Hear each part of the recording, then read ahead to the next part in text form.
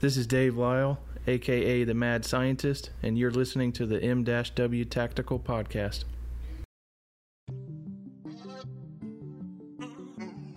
What's up, good people? Thank you for taking the time and listening to the M-W Tactical Podcast.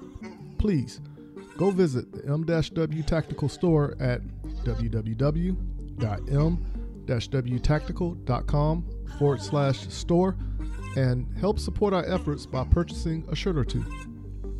If you haven't done so, go follow us on Instagram and Facebook by searching for M-W Tactical. All right, good people. How's it going for everyone? We're back at it again with another installation of the M-W Tactical Podcast. And like always, sitting across from me is my main man, the mad scientist himself, Dave. What's going on, Dave? What's going on, Mike? I'm back. We're both back from the battle at the beach. It was a tough battle. It was a battle that got me. It whipped me. So I'm pretty sure you can hear it in my voice that I am wore out, man. I am truly wore out. I am too. I really am. Yeah. So my thing was I went down there, I shot the match, and then I turned around and worked the match. And between the rain and the sun, it got the best of me. So it's a difficult thing to do. I mean, you were out there for 3 days straight. Is that right? Correct. Yeah, that's tough. Yeah. But before we start talking about what took place in the match, I want to go ahead and remind everyone that we got the Kita Bussey class coming to Columbia, South Carolina this weekend. So Saturday and Sunday is the basic class, and on Monday is her advanced class. Now, of course, if you have already taken her basic class before, you are able to take the advanced class. But if you haven't taken either one of them, you can't just show up at the advanced class. Come out, check it out with us. If you are interested in taking both classes, you can do them back to back. Take the basic class, and then the following day also do the advanced class. Yeah, so I'm looking forward to it, and just to see how this is going to work out for me and my game approach. But for those who are looking to sign up, head on over to the M-W Tactical Facebook page, and under events, you'll see the two tabs for the Kita Bussey movement class. One to be basic, the other to be advanced. Or just head on over to Instagram on the Munitions Weapons Tactical page and click on the link in the bio, and it'll take you straight to the registration page. So this is going to be a fun time because you talked up the class, so I'm really looking forward to it now. It is a good class, man, and she's really helped me out with movement, especially.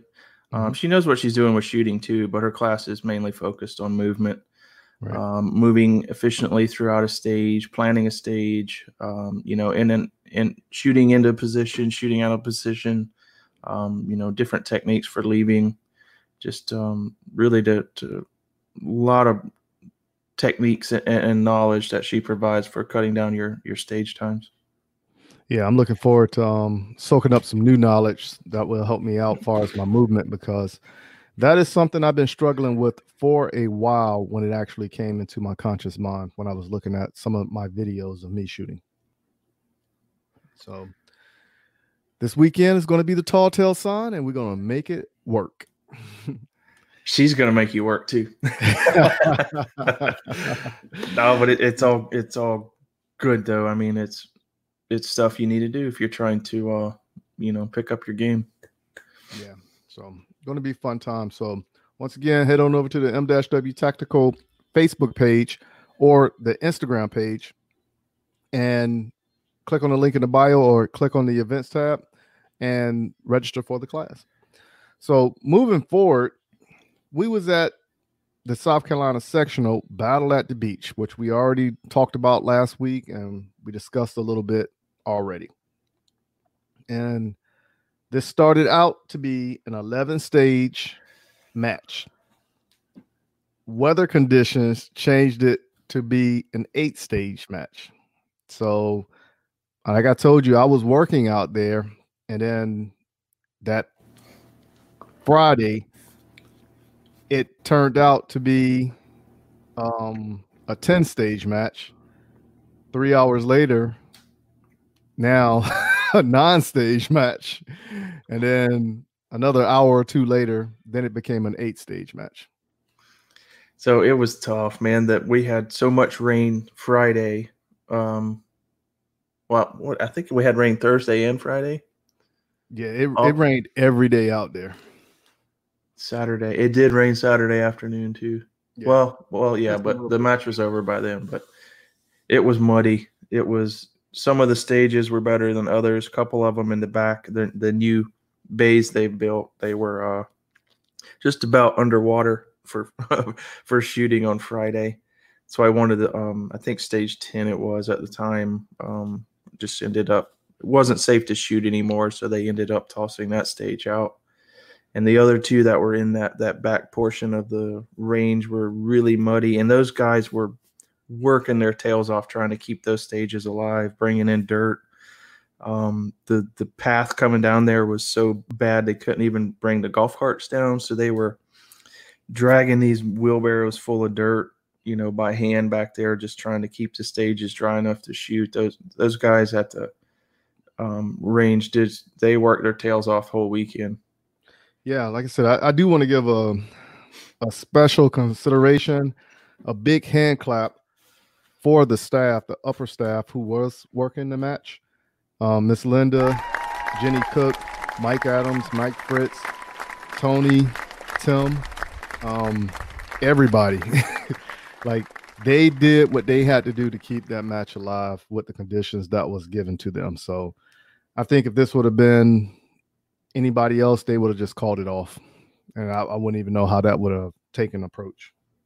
I don't. We had something similar happen to another sectional match last year due to weather, issues, and it was canceled, and it didn't go over well, but it was out of their control. But these guys did a great job. Thank you so much for making this match happen, keeping it going. It was rough for everyone, especially the staff there. Yeah. So, like we said beforehand, 3 stages got tossed out, and that only left 8 stages. So, working our way down off of what I can remember, stage 1. This was a fairly complex stage, but it was mainly based off of your movement and my way of looking at it. So depending on how you started and how you moved to pick up a target behind a fence, how you step forward, lean to the side, it played a part in your time, of course. And on stage 1, soon as it started, I got DQ'd. Oh, man. Yeah, negligent discharge on coming out the holster. And the worst part about it was, had a mental snafu on the previous stage. And of course, when we go up to stage 1, because I did like 3 or 4 stages all together, and pulled the gun out the holster, didn't have a good grip on it. It's already raining now also. And when I felt the gun like kind of shift in my hand a little bit, thinking that it was out of control, and as soon as I cinched down on it to try to, close that grip a little tighter, gun went off. Man. Yeah. No one was hurt. It just went into the dirt, but it was the end of your battle at the beach. Yeah. Well, it was the end of the battle, but I still had to go feed the beast and work it. So that's what ended up happening. Like I said, the shot literally went off approximately 4 to 5 feet in front of me, so, and the sad part about it is the RO was my buddy Derek Hernandez, who is a match director at Mid-Carolina. And I just turned and looked at him, and I literally saw the look of disappointment, like, oh man, I thought she was going to do so good this match. I really wanted to see how you were going to end up too. Yeah. So. But, with the conditions like that, that's stuff that really has to be considered. And it's part of the reason why some of the stages were thrown out, because of the conditions. They weren't safe and stuff like that comes up. Right. When everything's wet, your gun's wet, your hands are wet. Mm-hmm. It makes it tough. Everything about everything you're doing out there is harder. Yeah. So pretty much when I started working the match, I was more focused on the mistakes that took place when I was shooting and thinking of ways to make it better and how to move forward past it. And not so much letting it eat me up, but because I was working the match and my routine was literally walking down, pasting, coming back, or timer, call out the scores, walk back, or tablet, so I had a lot of time to sit there and think. So I kind of let it beat me up over the weekend because normally when something like that happens, I just roll it off my shoulders and keep going. Yeah, I was kind of curious to see. I know that would probably just drive me crazy too, having that happen and then having to sit there and watch all the shooters come through and you're still there for 2 more days. Yeah, but I want to say the 3 matches or 3 stages that I'd done, because 2 stages was 1, and I don't know. I want to say I could have swore they was grading them in 2 different tablets, but I really can't remember exactly how it went. But I know we did like 3 or 4 stages before we got to 1. But I did actually shoot a little bit, so when we get there, we can talk about that, and I'm going to post videos on all that stuff as well.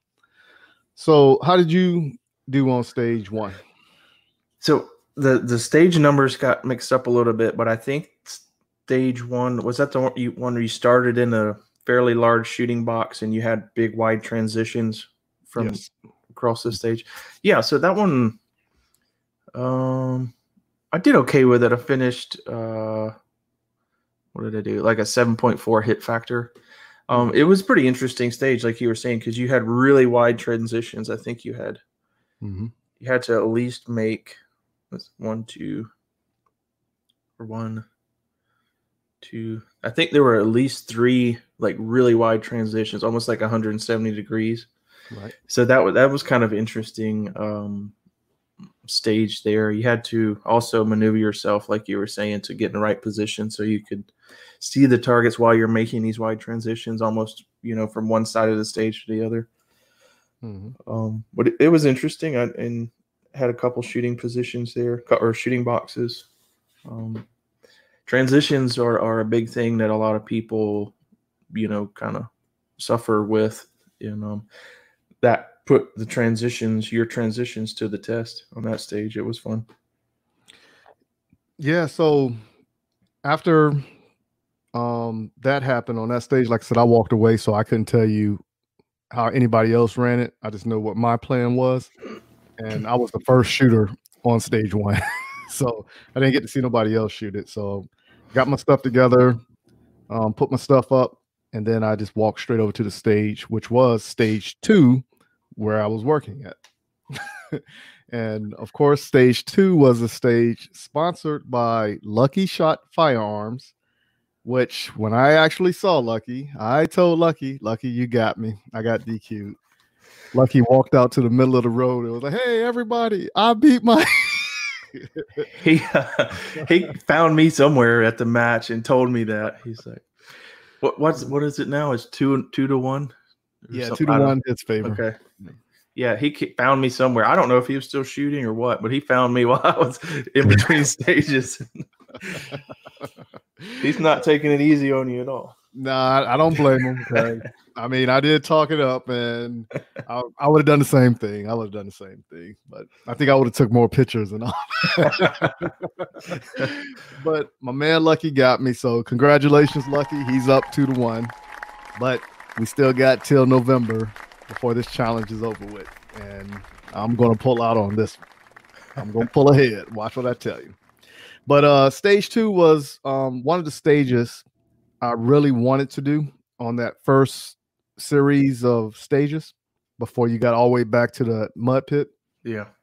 And I only really seen one way I thought would have been efficient to run it. Now, there was one guy who was shooting single stack, and he was left-handed. Okay.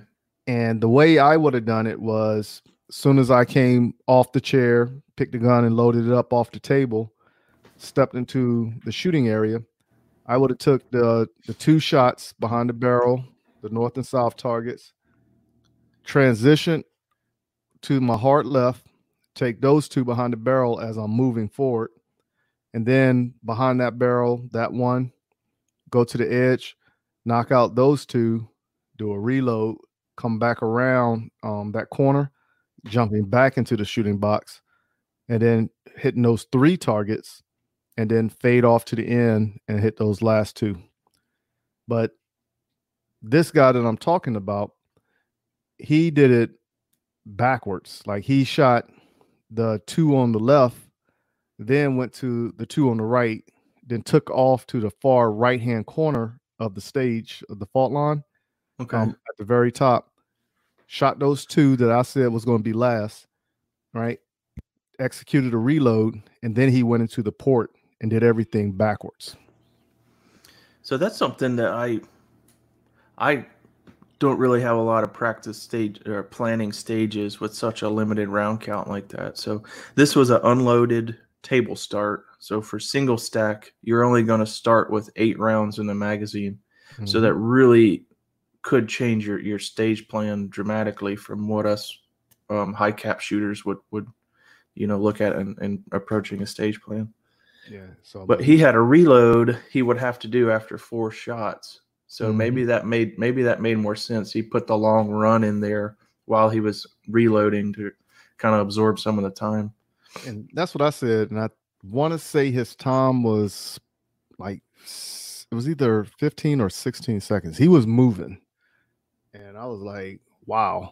But majority of everybody came in, and the only difference that I've seen a lot of people do, they took the targets coming off the table to the left first and then went to the right, versus it didn't really make sense for me to start off on the left, go to the right, then move. Why didn't you just do the right, transition and start your movement, and then take up the one behind the barrel and do everything else? Yeah, I don't know. I saw people do that also. And I don't know. It added another transition into your shooting if you did start on the left and then well, I guess it added 2 transitions actually. Well, no, because you still have to make 1. But anyway, it added an unnecessary transition, right, from going left to right. I don't know. That's how I originally looked at it.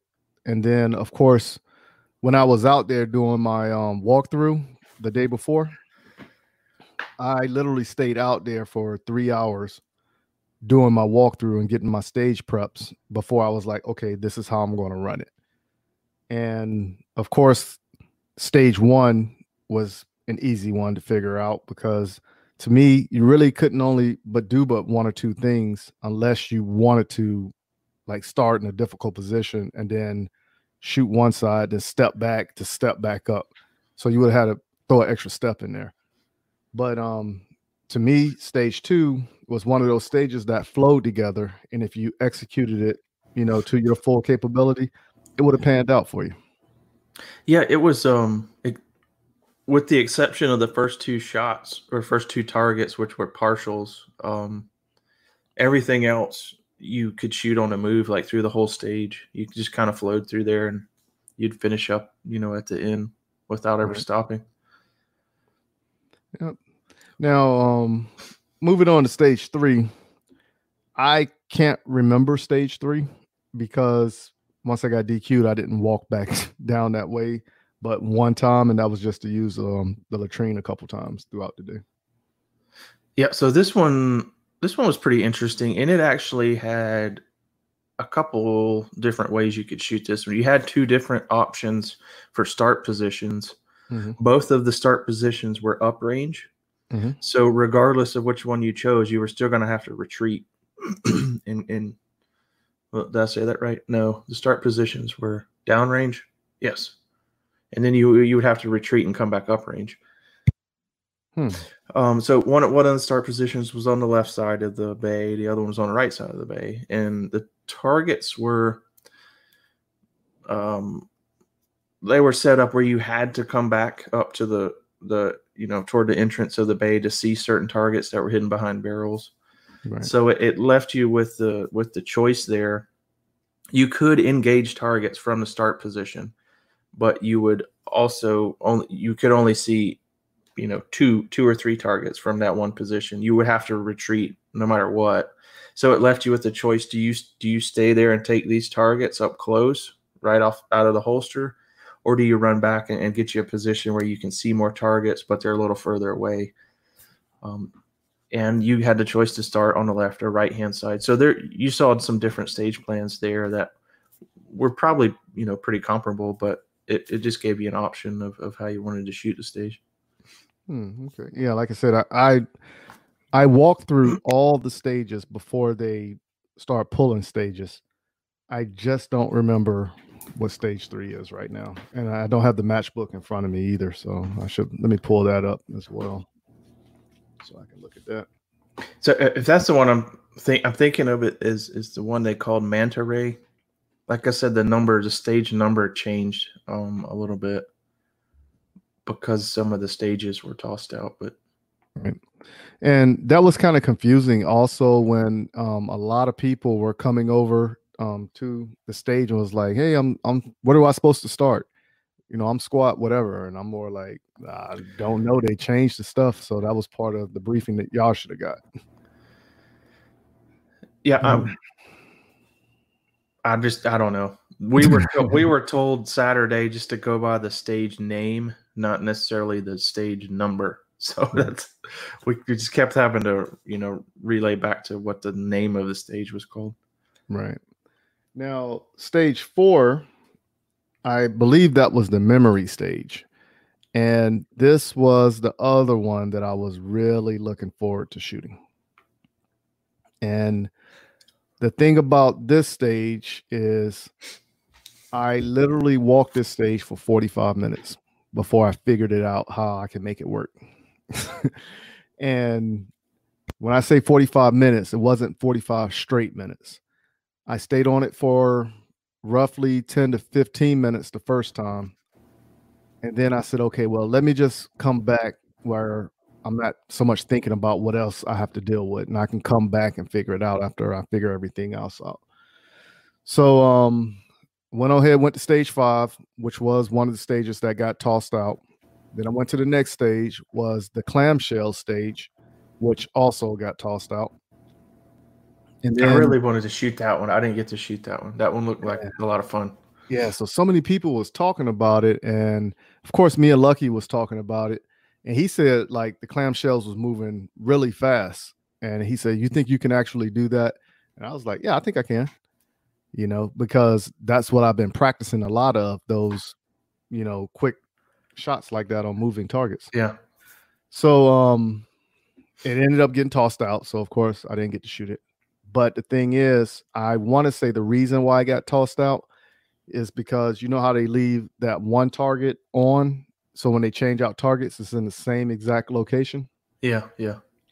I think the added weight slowed it down, and also with the rain added to it, made it even go slower. So okay. Yeah, that one didn't look so muddy. I wasn't really sure why that one got tossed out. Yeah, but that's what I think it was. I didn't hear nobody talk about it, but I want to say I heard one person talk about it.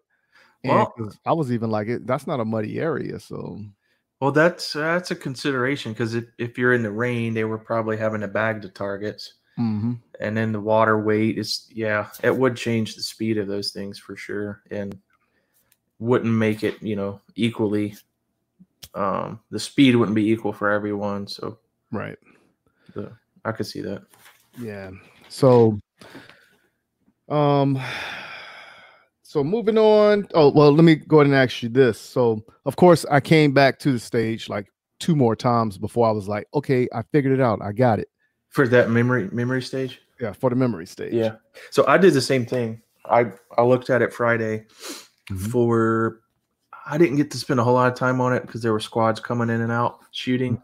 Right. I probably spent 20 minutes on it Friday, and I felt like I was close, but I really wanted to spend – I felt like I needed a few more minutes on it. So I came there early Saturday morning before our squad started shooting and got my plan finalized to what I thought was finalized plan there. Right. I felt good about it anyway. Yeah. So let me back this up here. So stage 3, according to the matchbook, so stage 3 was the mantra stage, or manta ray stage that you had stated. Stage 4 was not the memory stage. Stage 4 was the one where you had you could start anywhere in the shooting area, and if you started off on the far left, you take that one target on the outside of the wall, and then you got to kneel down a little bit and take that shot to come back between the other two targets. Okay. Yeah. So that one was called the Thresher, and this was another one, whereas I took a little bit of extra time, about 20-25 minutes, trying to figure it out, and I actually spoke to Wally to get some help on it, and he actually told me something that would help out. So I was like, okay, cool, that's what I'm going to do. But I didn't get a chance to try it. Well, that was a pretty cool stage because you started, like you were saying, on a lot of really close targets, and you had some transitions to far targets that were out there pretty good, maybe 20 yards if you were to engage, some of those targets in the back. Yes. So there was definitely like a big speed change up there, which is interesting, test of your skills there. Yeah. But now, how did you do on that one? So I finished that stage 10th place overall. I did okay with it. I don't know. I think I dropped too many points on it. I think I would have done. I did. I had 14 Charlies and 13 Alphas. So I shot too many Charlies, left too many points out there. My time was pretty good. Just wasn't quite accurate enough. Gotcha. So now stage 5, according to the matchbook, that's what I'm going by, is the matchbook, not what they had out there at the actual range. So stage 5 was called Sharknado, the memory stage. Yeah. So this is the one whereas I stood out there for 45 minutes figuring it out, and then when I actually figured it out, I was like, cool, got it. And it was one, like I told you, I was truly looking forward to this because it just looked and came across as being a very challenging stage. So that's why I was looking so much to shooting it. It was definitely challenging. It was really challenging. I went back out, like I probably spent at least 30 minutes. I would have liked to spend a little bit more time, working on my plan. And my actual performance on that stage kind of, confirmed that I needed to spend a little more time on it. But I didn't do terrible on it. I had a pretty decent time. I shot good points on it, but I ended up engaging one target twice. So, it's just a waste of time. I had 4 Alphas on one target, and, I don't know what it cost me, at least half a second, 3/4 of a second. That was just unnecessary. Right. So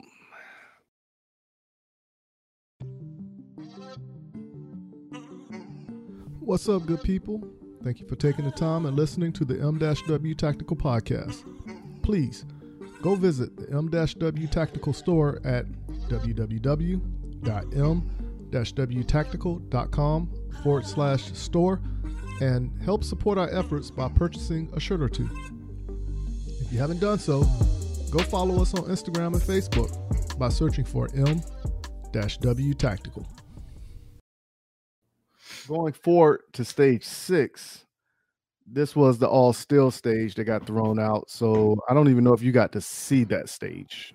I didn't even walk it. It was tossed out before I got to the range. Gotcha. I saw it from a distance, but I didn't even go down and into the bay to look at it.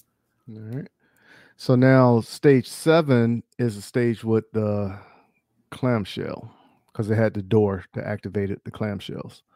So once again, it got tossed out, but then again, I didn't even get to shoot it because I think it was still in play when I was still shooting, but later on it got tossed out. So, but you didn't even shoot that one either, did you? No, I saw Wally's squad shoot it. I was watching it. I got a good stage plan for it, but it was gone by the time I got there Saturday. I didn't shoot it either. Right. So now stage 8. Stage 8 is the one that had that really low port at the end. If you was to take it going from left to right, yeah, at the top. So, like I said, I had a great plan going through it. It was a mini memory stage, in my opinion, but I felt like the movement would have been more critical to make it all come together. So, my plan was not to stay flat-footed, but to creep, going from left to right. Once, like I said, I didn't get to execute it. So, well, I think that would have been a great plan, and that's the way I shot it. All those targets in the center, you could take on the move if you were like cross stepping. mm-hmm. You had 2 different ports. I think the first port had 4 targets that you could engage as you're moving from left to right, and then the port right beside it, there were 3 targets, and then you had those 2 real small windows, that one high window and then the low window. And then you had a final target outside the wall. So that low window almost threw me for a loop, man. That one was really low, and it was in the mud, and it was tough. I think if I were to shoot it again, I would take a different approach on that low window than what I did. But I ended up 4th in open on that stage. It wasn't bad. I had a pretty good time on it, decent hits, but I could have done a little better on it. So when I was sitting there doing my walkthrough and planning out this stage, my original plan was when I come to that second to the last window that was still high, yeah, take those 2 bleeding off to the right, and then just kind of dropping to my knee, and then putting it in there. But then I just realized, like, oh, all I got to do is really just bend over and bring the gun back to my chest, and just 2 quick shots, and just keep it moving. So I tried to just get down really low, like squat down and stick the gun through the bottom window without aiming and like point it at the target. Did it work for you? Well, I got 2 hits on the target, and they were both deltas, so they definitely could have been better. Yeah. I thought I had a delta mic. When I finished, I looked back at that target, only saw 1 hole in it, and I was like, oh crap, man, I missed it. And but my second delta hit a patch, and the corner of the patch folded over and covered the hole up to where I was standing up above it. I couldn't see the hole. Right. But when we walked around the wall and looked at it, I mean, there's clearly 2 hits on it, but they weren't very good hits. Hey, 2 deltas is better than 2 mics. Yeah, it is. So, like I said, that was another stage that I felt would have been a challenging stage. All these stages were pretty much challenging, in my opinion. They definitely were. They all had different. They all challenged different aspects of your shooting. I think it covered the gamut. I mean, you had to be on your game, to do well on these stages. All right. So now moving on to stage 9, which was called Low Tide. Okay. This one was the 3rd stage I'd done, because this is the one that had 2 stages in one. Yeah. All right. So you had to start in the middle, and it kind of made like I want to say like a science tube that's almost shaped like a triangle with the long tip on the end of it. And if you take that and lay it down with the long tip facing where the competitors stand at, like at the scoring table, I guess you can say, that's how the shooting area was. So pipette, is that what that's called? Yeah. I'm the mad scientist. I'm supposed to know. Exactly. So now on this one, I've seen people run this one way, because everybody in front of me was doing the same exact thing, which was started with the hands on X, going to the right, shooting the tuxedo, the 4 steel, then running all the way to the left, shoot the 1 target in the back, then run back up, and then shoot the 2 targets behind the barrel. So my plan was, I started both hands on the X, went to the right, shot the tuxedo, all steel, but then I went all the way back up to the far left-hand corner at the top of the pipe. Shot the far target, and then I shot the 2 close targets. Yeah, I shot it the same way you did, and I saw other people, going from right side of the wall to left side of the wall and then retreating. Mm-hmm. And I didn't see a point in it. I just thought it was a waste of time. The only reason that you might want to do that is if you're not comfortable with, slightly longer shots. Right. That's the only way it would make sense. But then that just means you need to practice more. But I almost won that stage. I got second overall on it. And when I was retreating, I was coming back into that last position on the left, like you were talking about. And it was really muddy, and I was sliding around in the position, and I was off balance, and I got kind of 2 bad shots on that first target, but then, cleaned up the last 2 with 2 alphas. But I had a Charlie Delta on that target coming in as I was sloshing through the mud. If I would have had better hits on that one, I would have won that stage. Now, on that one, when I came all the way up to the far left corner on that far target, I ended up getting 2 Charlies on it. So it was you had, I don't know, it was all the mud was like packed in right in there in a corner, I guess, from all the competitors, running it throughout the day. Right. It was just that's really the only stage that I can remember where the mud really affected me, other than the speed. I mean, I was slow throughout the day just because of the conditions, but I didn't really lose my balance or slide too much other than that one stage right there. Well, on stage 7, called Low Tide, I ended up running it in 13.40 seconds. I ended up having 10 alphas and 2 Charlies. So I was right there. I had 10 alphas and a Charlie Delta, which I've got on that one target. Everything else was alpha. Yeah. So like I said, I felt confident in that stage. So like I said, wasn't bad. That's a fun, yeah, quick little stage. But I also believe that if they would have taken the weather out, it would have been a whole lot better for us all. Oh, it definitely would. Yeah. You would have seen a lot better times. Now, remember the stage Manta Ray that we was talking about? The way you described it, I was like, hold on, that was the stage I started on, which was stage 8 the morning I shot it before they changed up the numbers again. So now that I'm looking at the matchbook, this is the stage that I started on, the Manta Ray stage. Okay. Is that the same one I'm talking about with the 2 different start positions? Yes. It made like a double T in the back. Yeah. Yeah. So what I did on this stage, which was the next stage for me, which was I started on the 2 left X's. I shot the 2 that I could see off to my right, because you had the walls bleeding, whereas you couldn't see them after you moved back a little bit. Yeah.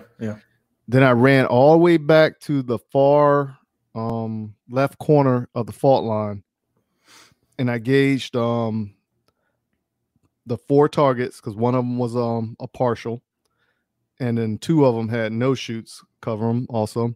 So I engaged all 4 of those, started my movement to the middle, shot the far target that was in the center, cracked my reload as I'm transitioning and moving towards my right. And then when I got set, as I'm still moving, I still shot the 1 target that was outside and just kind of made my way back inside, which was after it was 4 targets on that right side altogether. So I shot all those in sync and then made that transition and shot the one on the bottom.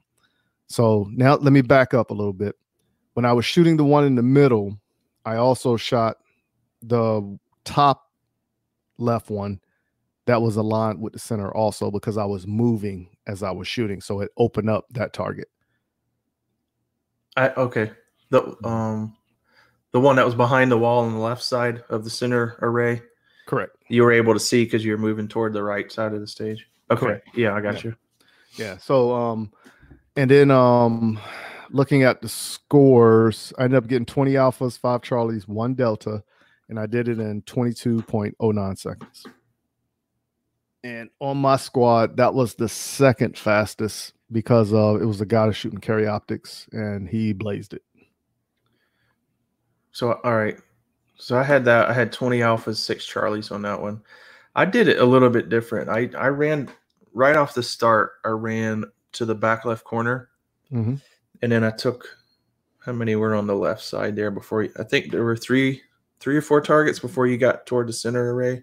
Correct. 3 or 4 on the left. 4. It was 4. 4. Okay. And then the 2 that you could see in the center array, I took those on the move as I was moving toward the center. And then I just ran all the way to the right side of the bay at that point. And I moved in on that partial. That was the far right target. I took everything else that was on the right, and then leaning around the outside of that right wall, I took that far partial that was pretty much just like the top of the A box. Right. And then I came back around and took the 2 that were on the left side of the center array. So I actually finished on those 2 that were on the center array from the left that weren't visible. So I finished 4th on that stage. Nice. Decent hits, but I don't know. Yeah. I was happy with it. Yeah.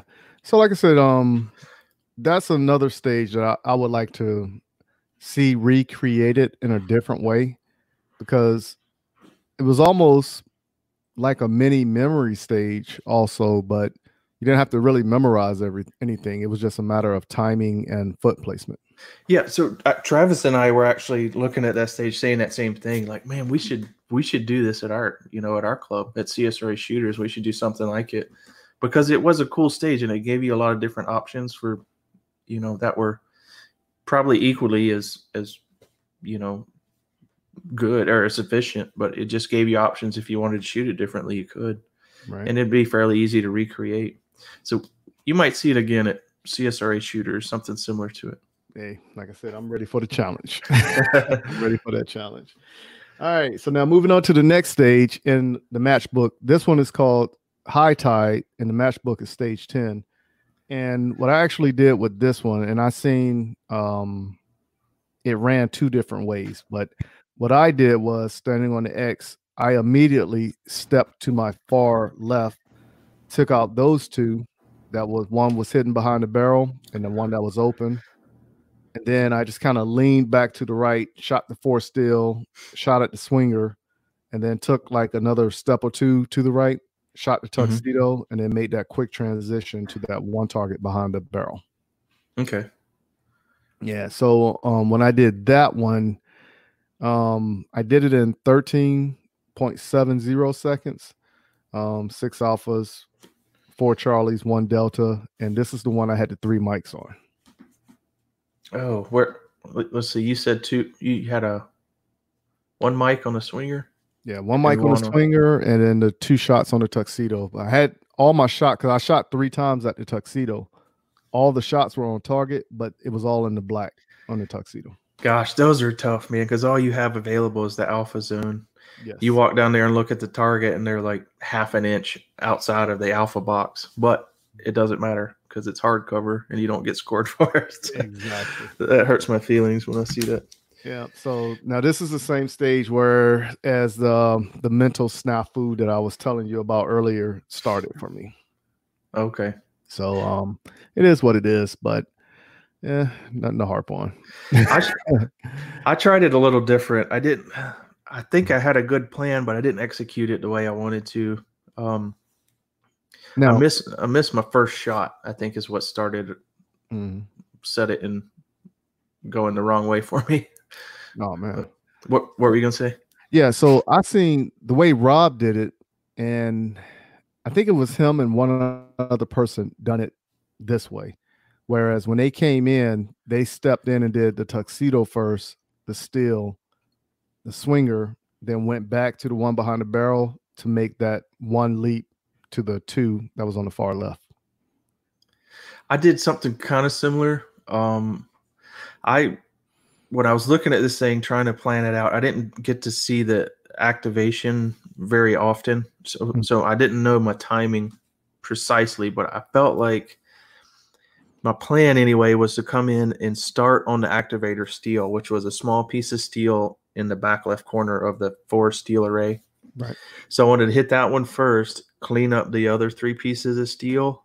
And I felt like the timing would, at that point, that swinger would be right there fully presented for me to pick up 2 on the swinger and then go to the tuxedo afterwards. Right. And I left the tuxedo. Also, I made it a conscious choice to leave that tuxedo in case I missed the timing of the swinger. I wouldn't just be standing there not shooting anything. I could go pick up that tuxedo target if I needed to. Right. But I missed the first shot on the activator. I hit the rest of the steel and had to go back to the activator, but I drove it down and then the swinger was there. So, and then I did the rest of my plan. I went to tuxedo and then moved over to the left and cleaned up the other 3 targets. But it went okay. The stage was all right. It wasn't as quick as it could have been if I would have hit that activator steel on the first shot. Yeah, I got you. And like I said, this was another fun quick stage that really worked on a lot of different techniques in one. Yeah. When you sit there, because you had distance, your transitions, and the draw. And depending on how you shot it, you had to be extremely fast and extremely accurate because you had a lot of partial covered targets and some steel with decent distance. I don't know how far it was, 10, 12 yards. Yeah. So, maybe a little further. I don't know. But yep. It was a good quick stage. Yeah. So like I said, this is one that I like. And back when I first started shooting last summer, I could not stand partials. Now I like them. They don't so much bother me now, Well, I shot last year. I think it was last year. No, it was 2 years ago, Georgia State match. And I called it the well-dressed match because I think every stage had like 5 or 6 tuxedo targets on it. Right. And they ate me up at that match, man. I shot so many in the hardcover and I didn't call them. I knew they were close, but I didn't call them good. It took so many points from me. I was mad at those things, and I came back and I practiced on those so much. I don't even think about them anymore now. It's just a target that is only, the only scoring area is the alpha zone. So that's what I focus on those targets. How I started looking at it. It was after a conversation you and I had, and that's how I literally started looking at it. Man, I was pissed at those targets after that match. I hated those things. Now, stage 11 is a stage that got thrown out, but this is one of the stages that I ran also. So that's why I kept saying 4, but then when you look at the scores, there's only 3 on there, but stage 11 is one that got thrown out. And I actually have video on this one, so I'm going to put up all the videos that I have from the state match so everybody can actually see, even the DQ.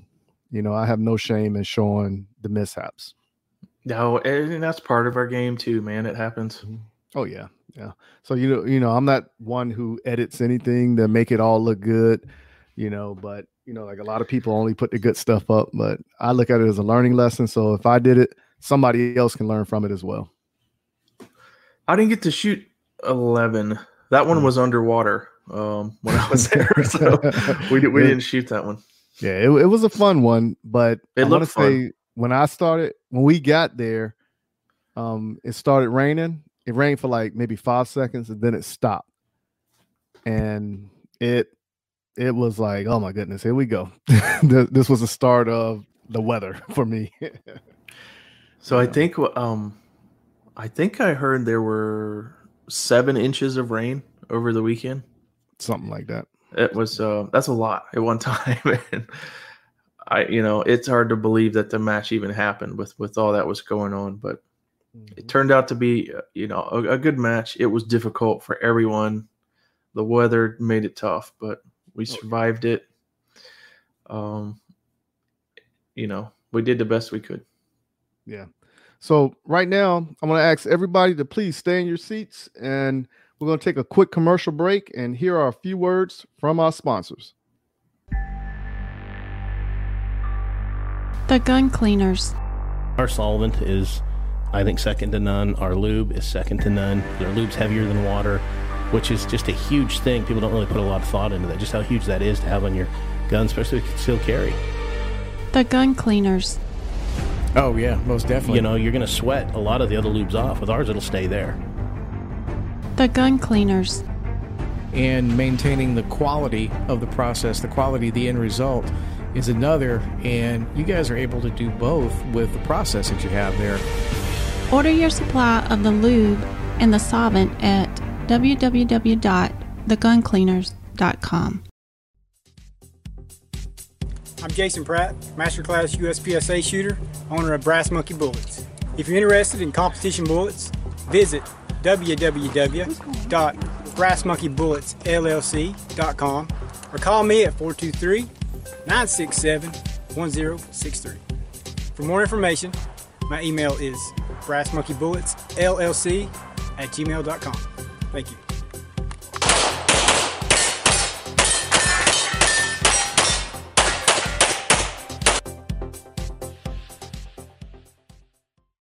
Are you in the market to purchase your first or next firearm, but find the atmosphere of a gun store intimidating, crowded, or uninviting? There's a way for you to purchase the gun you want while avoiding the crowds, the gruff salesmen, and the marked up prices that come with a brick and mortar gun store. The process is called a transfer, where the purchase is made at an online store and sent to a federally licensed middleman called an FFL, who processes the paperwork and background check for a firearm purchase. CAE Transfers is the FFL with the lowest transfer cost in the Midlands at only $20 or $15 with the presentation of a South Carolina concealed weapons permit and $10 for repeat customers. If you live in Columbia, South Carolina or its surrounding areas, choose CAE Transfers as your FFL during checkout and let me help you complete your online gun purchase. You can find and follow CAE Transfers online at Facebook, Twitter, and Instagram using @CAE Transfers. Thank you for your business, and I look forward to seeing you soon. JM4 Tactical has developed a state-of-the-art polymer holster that will quickly become your go-to holster. With high-quality Herman oak leather securely sewn to the interior of the molded outer Boltaron shell, your draw becomes silent and no more scratches up and down your firearm. When seconds count, you can rest assured that you will have the upper hand when you need it most. Whether you carry open or concealed, the Relic holster is available in 4 different models, fitting over hundreds of different style guns. The new reliable, easy, light, individual carry holster by JM4 Tactical. Order your Relic today at jm4tactical.com.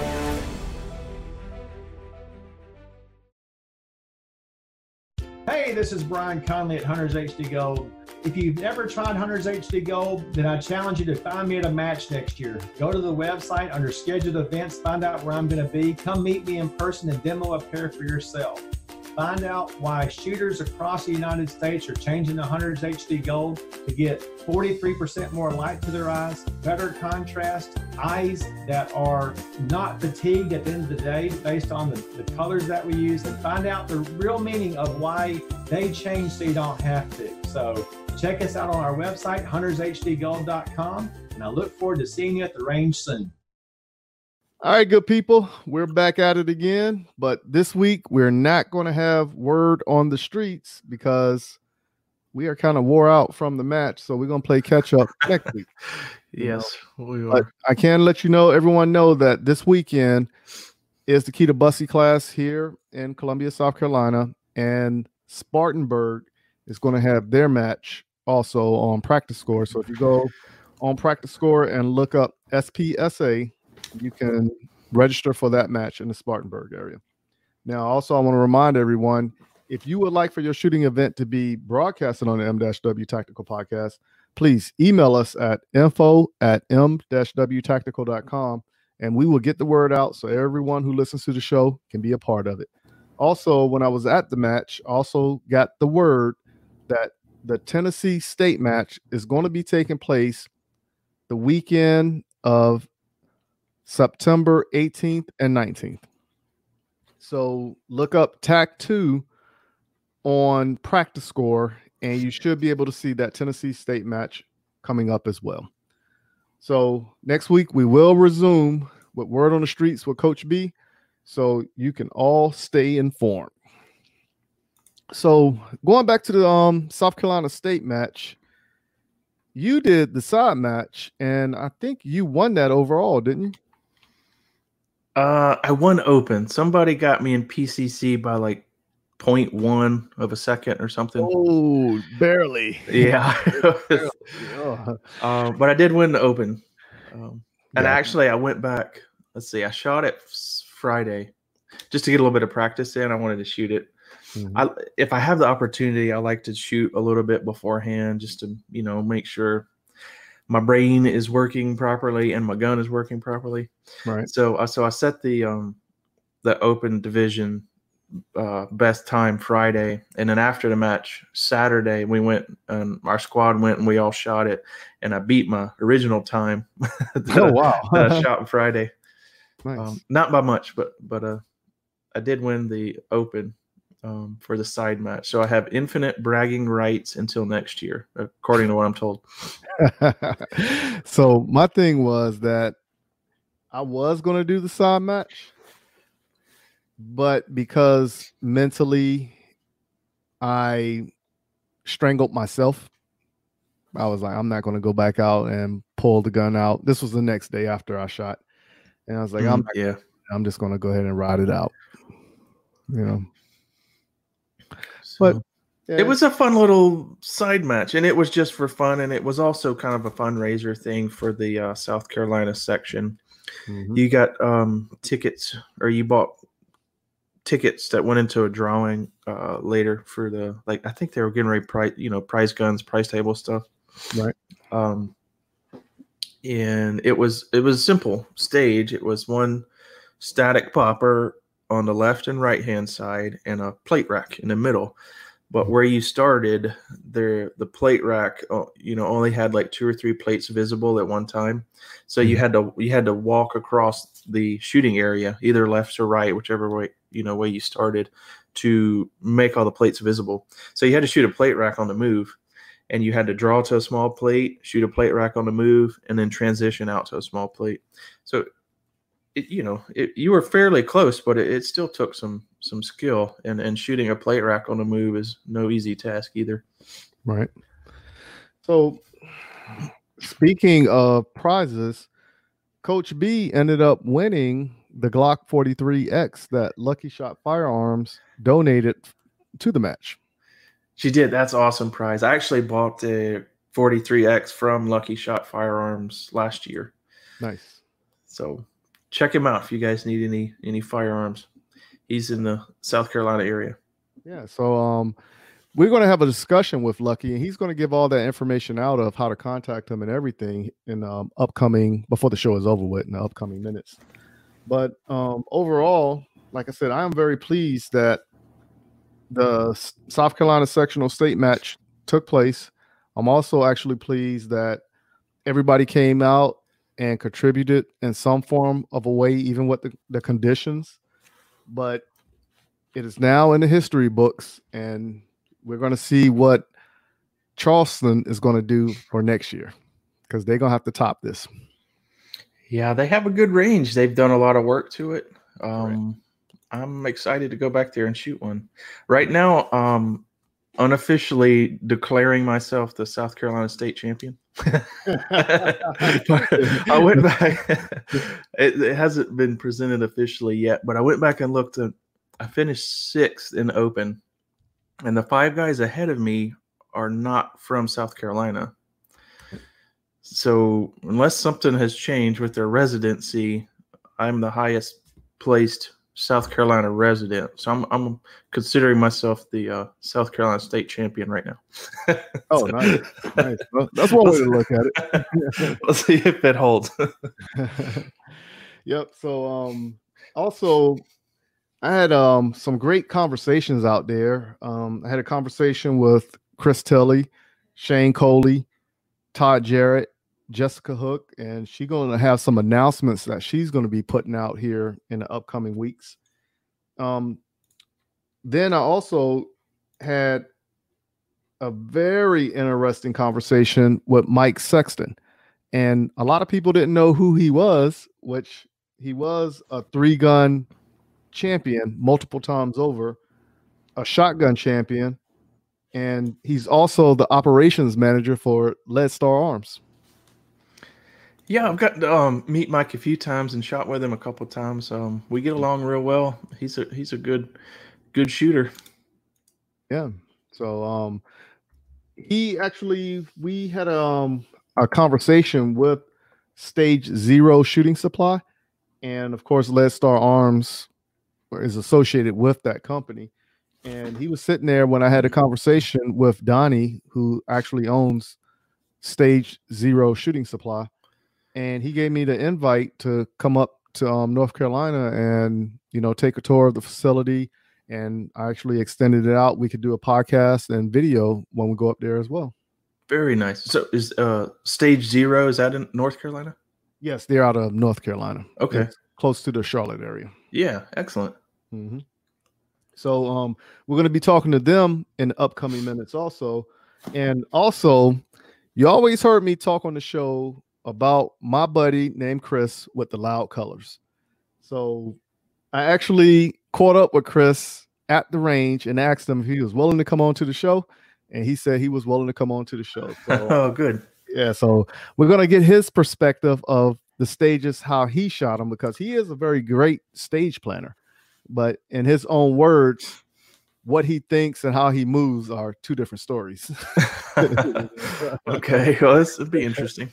Yeah. So we're going to go ahead and get ready to make way for those conversations. And we also had another conversation with Brian Connolly from Hunters HD Gold. So this is going to be another one that's going to be coming up here in the upcoming moments, so we can get a full spectrum of what took place at Battle at the Beach. Yes, check out Brian. He's helped me out with some great shooting glasses I've been using for the past couple of years.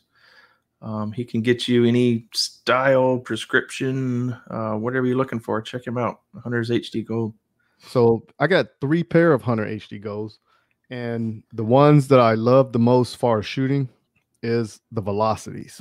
And I like them because it blocks out my peripheral vision, so my training always has my eyes focused on movement. So of course, when you're shooting, that peripheral vision, I can easily get distracted if something moves to my left or right. So I wear the Velocities because of that reason. But I have a pair of the Calibers, and I use those for my driving. And the Archers are my backup for either driving or shooting, depending on which one happens first. Yeah, I use the Archers. I got a set of those with the first pair I had, and I shot with them for a while. At the frame, the what do you call them? The earpieces, they were a little bit thick for me to wear comfortably behind, like the earmuff style ear pro. Mm-hmm. So I talked to Brian, and he actually had a set of frames and lenses he was working on for BJ Norris. Right. I think he's got a signature style glasses out now, and I really like the frame, but I didn't really like the lens that BJ was using. It was a different tint. Mm-hmm. So he put some together for me that was kind of that style of frame with the tint, that I like, and I've been using those. Those are my shooting glasses now, and he can do that now. He started that this year, custom lenses and just about any kind of frame you can come up with, as long as it's a 2-piece lens. Now, I could actually tell you, I was coming back from the Atlanta area, and it was raining. And, of course, I had on my dark glasses when I was driving because the sun was out bright. And, of course, when the rain started, everything got dark, so I took the glasses off, and I couldn't see anything. I don't know why I decided to pick up the Hunter HD Gold glasses and put them on. As soon as I put them on, literally, I could see through the rain. It's like it was a part. Like, okay, just follow this path. No lie. I had a similar experience Thursday when my wife and I were driving to the North Carolina for the match. It was raining really bad. It was storming, and my vision was starting to get difficult for me to see the road even. But I was wearing my glasses the whole time, so I thought, well, maybe if I lift the glasses up, it might help a little bit. I was getting kind of desperate. I actually lost sight of the road there for a couple seconds. It scared me. Right. But I lifted my glasses up. I was like, oh no, it's worse. Can't see anything now. So I was frantic, brought them back down real quick, and it was just raining really hard. But behind the glasses, I could see a lot better in just about all conditions. Right. So now the best part about it is that, like I said, I'm a firm believer in Hunter HD Goals. They help me out with shooting. They help me out with driving. When I sit behind a computer and I do the video editing, it helps me out with that as well. So yeah. I'm a firm believer in them. So please check out Hunter's HD Gold and give them a shout out. And if you actually shoot, he will let you use a pair while you shoot the match, and then you bring them back to him. Sure. Yeah, he's always there. If you see him at a match, go talk to him. He'll let you try out any pair he's got out there. Mm-hmm. Good. All right. So you got any last words before we take off here, Dave, and jump to the conversations with these other good people? Well, I'm super thankful for everyone involved that helped make the South Carolina match possible. Mm-hmm. It was difficult. I can't imagine, just from my experience with putting on local matches. It's a lot of work for a local match, and I can't imagine what these guys were going through for a major match full of rain and mud and muck and everything else you could come up with. They still made it happen, still made it possible, and the shooters still had a good time, and I still won the state championship unofficially. So that's it. That's it. All righty. So we're gonna go ahead and ask everybody, please head on over to Instagram and give @CSRA Shooters a follow and stay abreast on what's going on in the world there at the shooting club in Augusta, Georgia, that is ran by the mad scientist himself, Dave. Me. Oh, I do know Travis Crane is the South Carolina wheel gun champ, though. I can confirm that because he won overall in the revolver division. Hey, that was it right there. Now, Travis actually got, I didn't know me and him had a competition going on, but he actually started this within himself and told me about it not too long ago. What is that? So, yeah, I got 2 side challenges I got to stay abreast on now.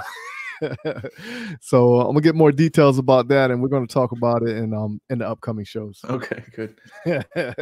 All right, so if everybody please stay in your seats, and we're going to part it off with a few words from our sponsors and then jump into some conversations with people out at the South Carolina Sectional State Championship match. Stay tuned.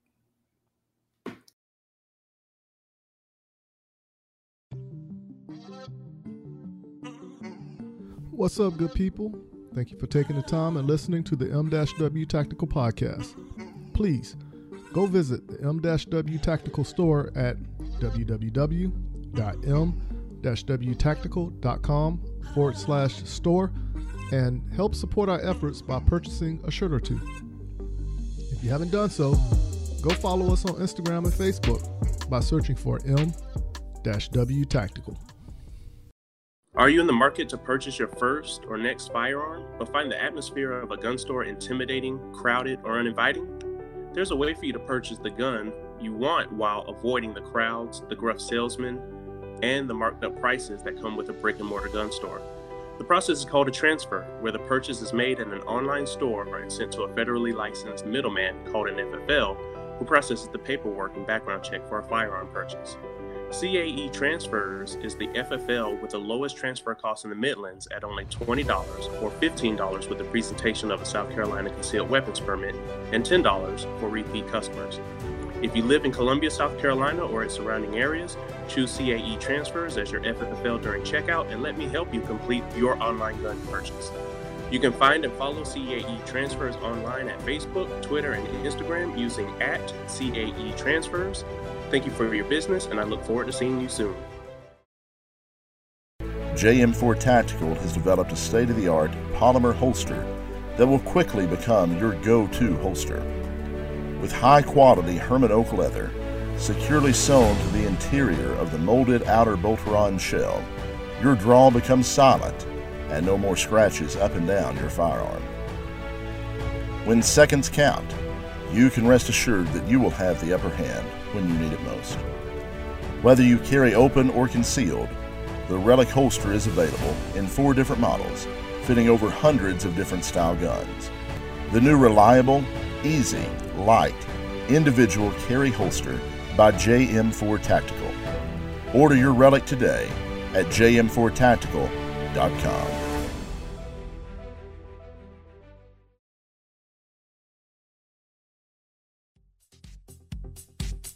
I'm Jason Pratt, Masterclass USPSA shooter, owner of Brass Monkey Bullets.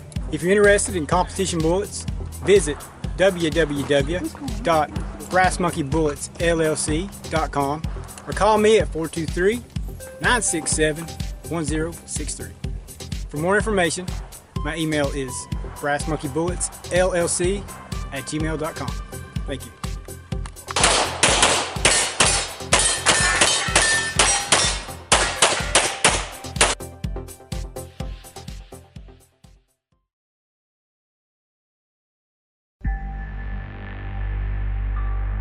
The Gun Cleaners.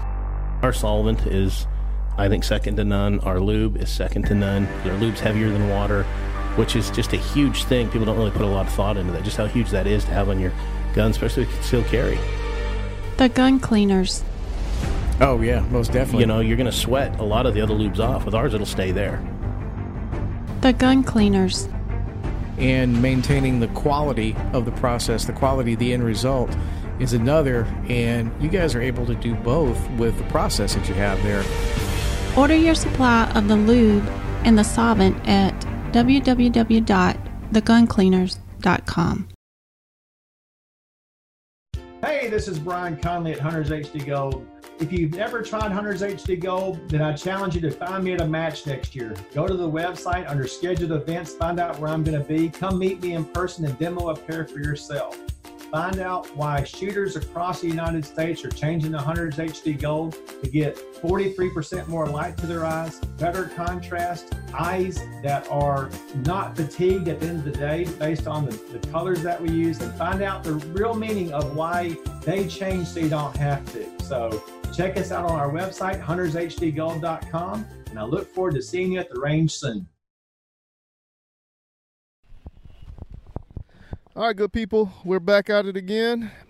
This time we're out at the South Carolina State match taking place in Tabor City, which you heard me talk about, Battle at the Beach. So right now, I got my main man, the same one that y'all hear the commercial from every week, Brian Conley from Hunters HD Gold. What's going on, Brian? Rock and roll, brother. Hey, Michael, doing great. This is my second time to be out here. My first time was this time last year, about a month before, though, because the match was postponed and moved back a little bit. But I'm excited to be here in North Carolina for the South Carolina USPSA Sectional Championship, which still is fun to say. Hey, yeah, that's kind of weird to say, South Carolina and North Carolina, representing one state, but you're doing it in another. It's been a lot of fun. We've had some very interesting weather for this match so far, but I've watched a lot of competitors. That's what I do, is watch competitors everywhere I go, and I watch everybody's emotional feedback from the match, and it's been very stressful for a majority of people out here. What was your experience? This rain, for one, is something that would have turned a lot of people away today. Just the rain alone. Outside of the rain, because I ended up getting DQ'd today, but when I got DQ'd, it was because of a downpour. That's right. You were actually asked to shoot in the unpleasant situation. Yeah, so it got me. So whatever it is, what it is, it's just a learning lesson. Just next time I know when I shoot in the rain, because that's my first time shooting in the rain in a competition outside of doing my real job. This will be a good advertisement. What, Super Grip or something like that, I guess? I used Pro Grip. Pro Grip, okay. But I think I had it on, but it was wearing off at that time because my hands kept getting wet. It's like me and Z-Clear. I tell people, Z-Clear comes with Hunters HD Gold. Right. They're like, my glasses are fogging up. I say, when did you put it on? Oh, last month. No. Every time before you shoot. It lasts 3 or 4 days, but let the product dry. Yes. Then buff it off, and you'll have a lot better experience with the fog, because today's been a very humid day. Very humid day. Now, I use the Z-Clear once a week. There you go. Every Sunday, I put it on. How'd it work for you today? Worked very well. Good. Very well. Good. Now, the only downside of it was out of the 4 stages I shot, I couldn't tell you anything else after that. Yeah, it was a very tense day for a lot of shooters. But now, one thing I can say here at the South Carolina State match, this being the larger match than a local match, of course, because they want to have over 300 something shooters come through. Correct. Today, I lost count after 85 people with Hunter HD goals. Wow. Yes, I lost count after 85. Thank you for doing that. I didn't realize somebody was counting. That's awesome to hear. That's wonderful. Yeah, my Good thing stuff. is like I said, you have a product everybody's always talking about and everybody keeps gravitating towards. So, of course, like when you walk around every now and then, you'd be like, hey, he got the calibers on, or hey, those are the archers. I know that. Hey, velocity, that's what I prefer. We had a lot of demos go out today, right? And when the rain started, we had a lot more demos go out today because that's when Hunter's HD Gold really performs well in adverse situations with the weather. So it really helps pick up the extra sight that you need. And heck, right now it's 7:43 Eastern Standard Time, and we're seeing fine. Yes, and we've had a couple of people run over and get glasses just a while ago before you got here. So now, 2 minutes before we sat down and started talking, I did tell you I was coming back from Atlanta and it was raining, like downpour raining. I put the Hunter HD Goals on and I could see literally like a half a mile up the road, but still 2 cars in front of the truck because it was like the backwash from the truck coming. They do help in bad weather, and especially if you get behind an 18-wheeler or something like that with a lot of extra spray going up, it really makes a big difference to cut through that. But that's one of the things when we created Hunter's HD Gold for the Hunter, and that's how everything got started with Hunter's HD Gold, hence the name. In the morning time when you go hunting, it can be like a mist over the green fields or something like that. It makes it very hard to see. So when we actually tested this lens, we wanted to cut through that to give us more visual acuity through that time. So that's what you're experiencing in the rain as well, but for hunters it works just as well for hunters in the morning. Oh man, like I said, great product. I very do appreciate it because when I first started shooting with the glasses, literally it was like a light switch came on just like that night to day, and I was like, yo, these things are amazing. Now it did take me about a week or 2 to get adjusted to the yellow tint, because I never wore yellow tint before, but after that everything changed. I could see the front sight clearly. The brown the target brown stood out. Like I could see the edges, and I was like, man, this is awesome right here. Yeah, it's one of those things where when I do demo days, I tell people when they first put them on, they get that, whoa, wow, what is this? And I tell just wear them. Go wear them, and it's going to take about 10 minutes for it to calm down because we're bringing a lot more light to your eyes than what most people are used to. But with the medical dye that we use, it really helps the eye, builds contrast. And after about 10 minutes, that yellow-green goes away. It all becomes contrast. Yes. But yeah, some people you wore dark glasses before Hunter's HD Gold. Correct. So when you put something on that was a lot clearer, it took you a lot longer to get used to that because your eyes weren't fatigued. It's just different. And it just takes a while to get used to that. What's different? Well, I'm used to not being able to see anything because I'm wearing a darker lens. It's a lot darker, so the contrast was a big shock for you. So that's good to hear. It's pretty cool. So like I said, like yesterday when you saw me, I had the Oakleys on yesterday. And when I was driving up here, I was about a quarter of a mile away and I started getting a headache. So I put the darker lenses on to try to tame down the headache and didn't take them off. And then when you saw me, I was like, hey, Brian. But I had my Oakleys on. It's all good. I see people, when you're, that's one thing I tell people all the time. During the day, and you're driving, you still need sunglasses in the car because these won't change behind the windshield of a car because it takes UV to actually change the lens, to turn it where it gets darker. So with the front windshield being blocked UV already, they won't change behind the windshield of a car, so that's normal. So, so now that explains. No, I've got sunglasses I wear in my car as well. Okay, but early in the morning, late in the evening, pull out your Hunter's HD Gold. Oh yeah, works great in the car, especially in the rain. Yeah, when it gets darker in the evening time, I wear them religiously. Yeah, I'll be driving home tomorrow 8 hours after the match, and I'll be probably getting home about 2 or 3 in the morning. I'll have my Hunter's HD Gold on the whole time. Nice. See shadows on the side of the road. For any animals that are out there, you can see a lot on the road without wearing any glasses at all, even at night. It's a big difference. So now, you drove 6 hours, 8 hours. Yes, sir. Wow, from Alabama to here. Yes, sir. And I did ask you, are you still doing the mileage challenge this year? Yep. So yeah, we everybody's asked. Well, we had over 1,500 entries on the mileage contest. That the entries actually ended on March 31st, so nobody else can enter right now. Okay. So now everybody's asking where my mileage is at, because on December the 15th, that's when we'll find out at 5:00 Central Time. I'll stop the truck wherever I'm at, go Facebook Live, read out the mileage, and then my marketing director will let me know who won. I don't even know all the guesses. I didn't want to know the guesses, so I don't know. And I've had a lot of people ask me. They say, "Well, hey, we've got our guesses in, but is this going to change since we've had the pandemic happen and you're not going to be driving as much?" I'm like, "Well, I'm still driving the same." I actually stacked matches on top of matches, so I've actually got places where I'm going to on a Friday.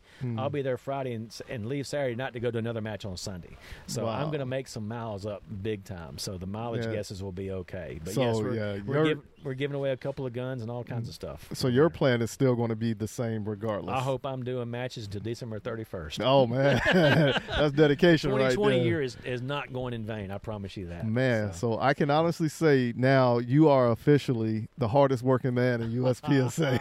Thank you so much. I thought the match directors had it, but you actually did it. No, I want to be out here supporting the shooting sports, because without the shooting sports, I truly believe that we'd have issues with our Second Amendment and other things that are out there that I really care about more than anything. And that's why I sponsor a lot of junior shooters. That's why I get out there with everybody I can on new shooters, and I take chances and just say, hey, I want to be a part of your shooting career, because the longer we can keep the juniors in it and everything else, that's the future for my kid who's just graduated high school. That's his future for the Second Amendment as well. So that's what it's all about. Yeah, so that's awesomeness right there. So Hunters HD Gold, I will honestly say, if you haven't got a pair, please go get a pair. You don't need them just for shooting, right? You can use them for your everyday life, as we already talked about driving. For me, sitting behind a computer a lot when I do video editing, I put them on, and then, like I said, less headaches behind the computer. They block 100% blue light, so you won't have any eye fatigue being on the computer all day. So it helps out a lot. So I'm glad you recognize that. Oh, yeah. That was like the first thing I recognized when I first got them. My son wears them playing video games all the time. Oh, so he's right there for 12 hours then. It gives him longer video playing time, and it's like, well, I created that, so it is what it is. Hey, that's it right there. It's a product that works. Exactly. So where's your next stop after I'll be South in Carolina? Arkansas next week for the USPSA Arkansas. Well, let me say it right. The Arkansas USPSA Section Championship. Okay. And then after that, I go down to Frostproof for 2 weeks for the PCC and Multi-Gun Nationals. Okay. So that takes the rest of June up. Yeah. So now, regardless of what state match you go to, you have loaner pairs so people can come and check them out. Yep, I did that when I rolled out this product officially 2 years ago, and I wanted to get out there and let people demo before they had a chance to buy it, because when you roll a new product out that is not the cheapest on the market, I'm a consumer as well. Right. And if I got a chance to try something before I buy it, I don't want to take your money unless I know you're completely satisfied. And we do the same thing on the prescription. When we make a prescription, Hunters HD Gold, you actually get to try it before you buy it, even with your prescription. And that's my wife still thinks I'm crazy, but it works. But she owns the company, so she has the right to think that way. Right. So now I can honestly attest to that one, right? Because you actually, I sent in my prescription. Yep. Right. Hunters HD Gold, they did it.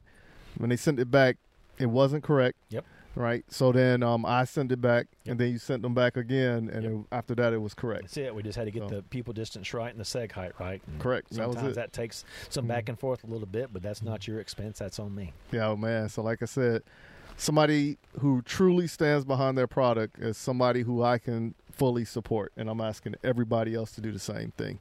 So please go to hunterhdgold.com, check out the website. Actually go to the website and see what pair of glasses that you like, and then actually email Brian, ask a bunch of questions, and I guarantee you he will email you back within 5 minutes. I guarantee that. Well, I've been busy lately, but I'll get there within a couple hours. Okay, we'll go for a couple hours then, but I'm still banking on 5 minutes. That phone's with me all the time, so I answer as soon as I check it. That's for sure. Let's have a customer. All right, so now the last question I have for you, okay? Where's the Hunter HD Gold gun? That's what I wanted to see. I've got them all in the truck right now. Oh, okay. I didn't bring them out just based on the rain and everything else. It's just gonna be a messy day. Because what happens is the space I have under the tent with it, I keep this table in the middle now for all the glasses. Because if I bring out both tables, then I'm over here next to the rain on one side and all the guns are on the other side. They just get completely wet. And okay, I guess. I spent a lot of time during the pandemic to clean them. Right. I'm with you on that. And I just didn't want to bring them. I brought out a couple of them because I have people ask me about some of the new custom guns that I bought recently. So I brought a couple of them out to show some people. But I take them pretty much everywhere I go. Well, hopefully if it's not raining tomorrow, I would like to take a picture with the 100 HD Gold gun. There you go. We'll get some out tomorrow. That'll work right there. So once again, I want to thank Brian Connolly for coming on to the M-W Tactical Podcast. So just like always, you hear the commercial every week. So right after this, you're going to hear the commercial again. Thanks again, Brian. Michael, thank you for being my friend. Hey, no problem. I do appreciate meeting good people and good people with a great heart. That's awesome. You know what I'm saying? So I do appreciate knowing you and having you in my life You're as well. very welcome. We're going to rock and roll together. Hey, that's it right there. I appreciate that. All right, so everybody stay tuned and listen to these few words from our sponsors. And that's it. Hey, this is Brian Conley at Hunters HD Gold. If you've never tried Hunters HD Gold, then I challenge you to find me at a match next year. Go to the website under scheduled events, find out where I'm going to be. Come meet me in person and demo a pair for yourself.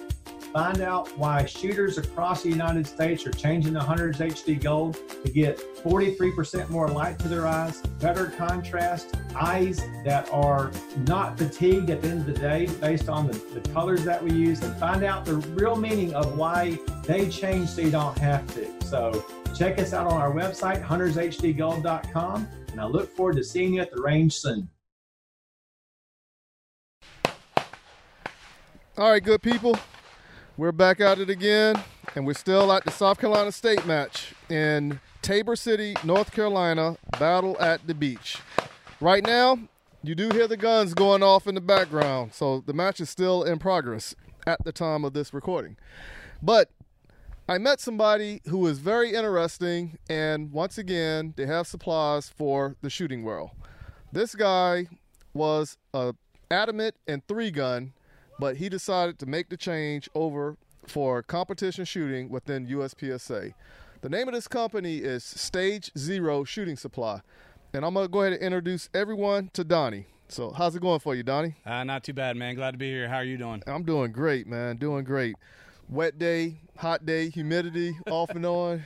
What more can you ask for? I tell you what, at least it's staying a little bit dry for the most part today. Yesterday sucked. Oh, man, tell me about it. I don't even want to talk about it, but this was horrible.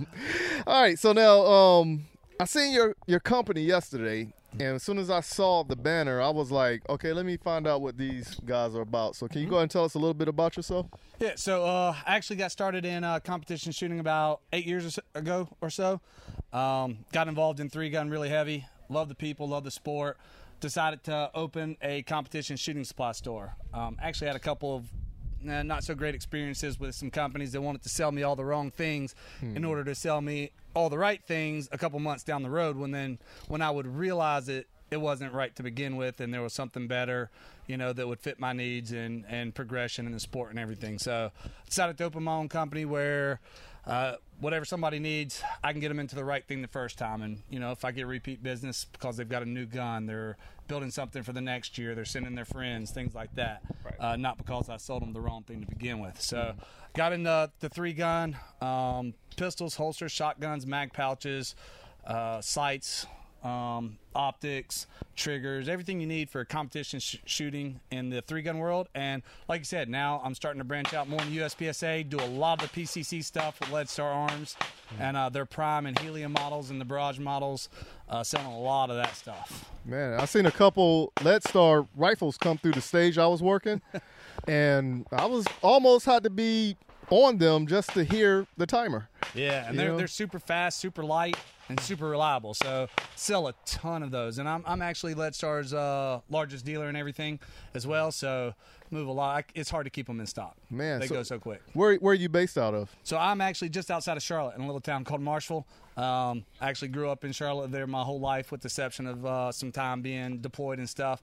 But 28227 zip code was my zip code my entire life until about a year ago when I moved out to the country and built my own little private range so I could actually try and shoot somewhat, decent for a change. Yeah, well, let me ask you this. What do you know about 28269? Oh, I know that university area. Exactly. Yeah. So I grew up in Charlotte also. Okay. My dad got custody of me. I went to North Mech. Okay. Yeah, so I'm familiar with that area. I went to Independence. Oh, so we used to beat y'all all the time in basketball. Come on Football, I think y'all had us. Basketball, nah, y'all didn't get us. So right now, I'm looking at your trailer, and technically this looks like a one-stop shop. So if you got a PCC, you have everything from the grip to magazines to triggers to everything. This is unique. Try. We carry, I carry Taylor Freelance, MBX, obviously Leadstar. I actually carry JP, SIG, and everything as well. Terran Tactical, Timney triggers, Hyperfire, CMC, Rise Armament, Morn Scope Mount, Nerd, Weber Tactical.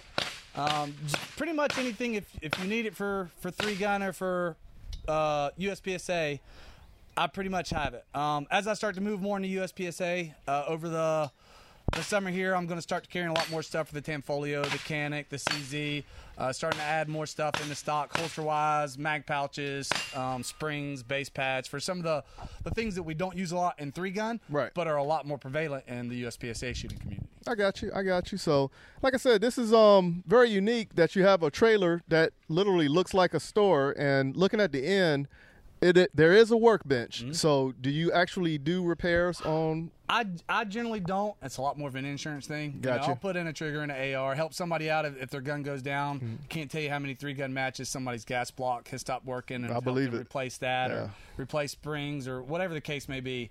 If they know how to work on their gun, there are tools and a workbench. I'll let them go to it. Hey, that's it right there. You can't ask for nothing better. Save your match. Yeah, that's it. It's a lot better than going home and being frustrated and out a bunch of money for the travel and the cost of the match and the ammo and everything else. Yes. So now, do you actually shoot USPSA? So I've been a USPSA member for about 7 years, and I think I've shot probably about 10 to 12 classifiers. Right. And 6 of those were in a classifier match earlier this year. So like I said, I was one of those that kind of looked at USPSA as practice for 3-gun, right? And I used it more for footwork and for movement and for and played the game with 2 on paper anywhere counts. Right. So as I'm starting to move in, I'm starting to take it more serious and trying to tighten up my shot group and work on movement and everything, so I can come up in classification, be more consistent. I shoot minor power factors, so points matter. You know, the alphas matter. Right. That's very true. So now, where can the good people find Stage Zero Shooting Supply on the social medias? So social media, Instagram is at Stage Zero Shooting Supply. Same thing on Facebook. Website is www.stagezeroshooting.com. And 0 is actually spelled out, Z-E-R-O. There you have it. Stage 0 before Stage 1. That's it right there. So are you on Instagram? I am on Instagram, Instagram and Facebook. I'm not really on any of I'm not too social media savvy. So no, I'm with you. No TikTok, no Twitter, no anything like that. Hey, me personally, I think you only need Facebook and Instagram, but that's it right there. So hey, it was a pleasure meeting you at the match and everything. And like I said, I was telling everybody about this who I saw come through with PCC, so they can actually come through and see what you have to offer, especially if they had a problem that they didn't want to bring out publicly for everybody else to see. Right. But like I say, everybody, please go check out Stage Zero Shooting Supply on their social media, and stay tuned because here are a few words from our sponsors.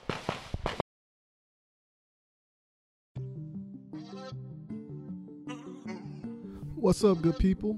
Thank you for taking the time and listening to the M-W Tactical Podcast. Please go visit the M-W Tactical store at www.m-wtactical.com/store and help support our efforts by purchasing a shirt or two.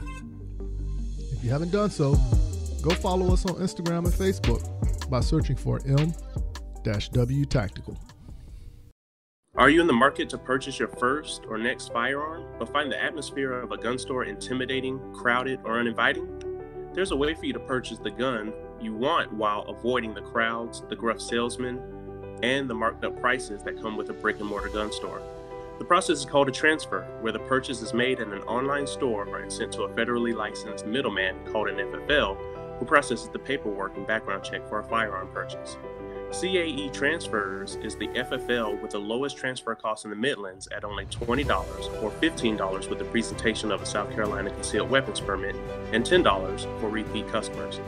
If you live in Columbia, South Carolina or its surrounding areas, choose CAE Transfers as your FFL during checkout and let me help you complete your online gun purchase. You can find and follow CAE Transfers online at Facebook, Twitter, and Instagram using @CAE Transfers. Thank you for your business, and I look forward to seeing you soon.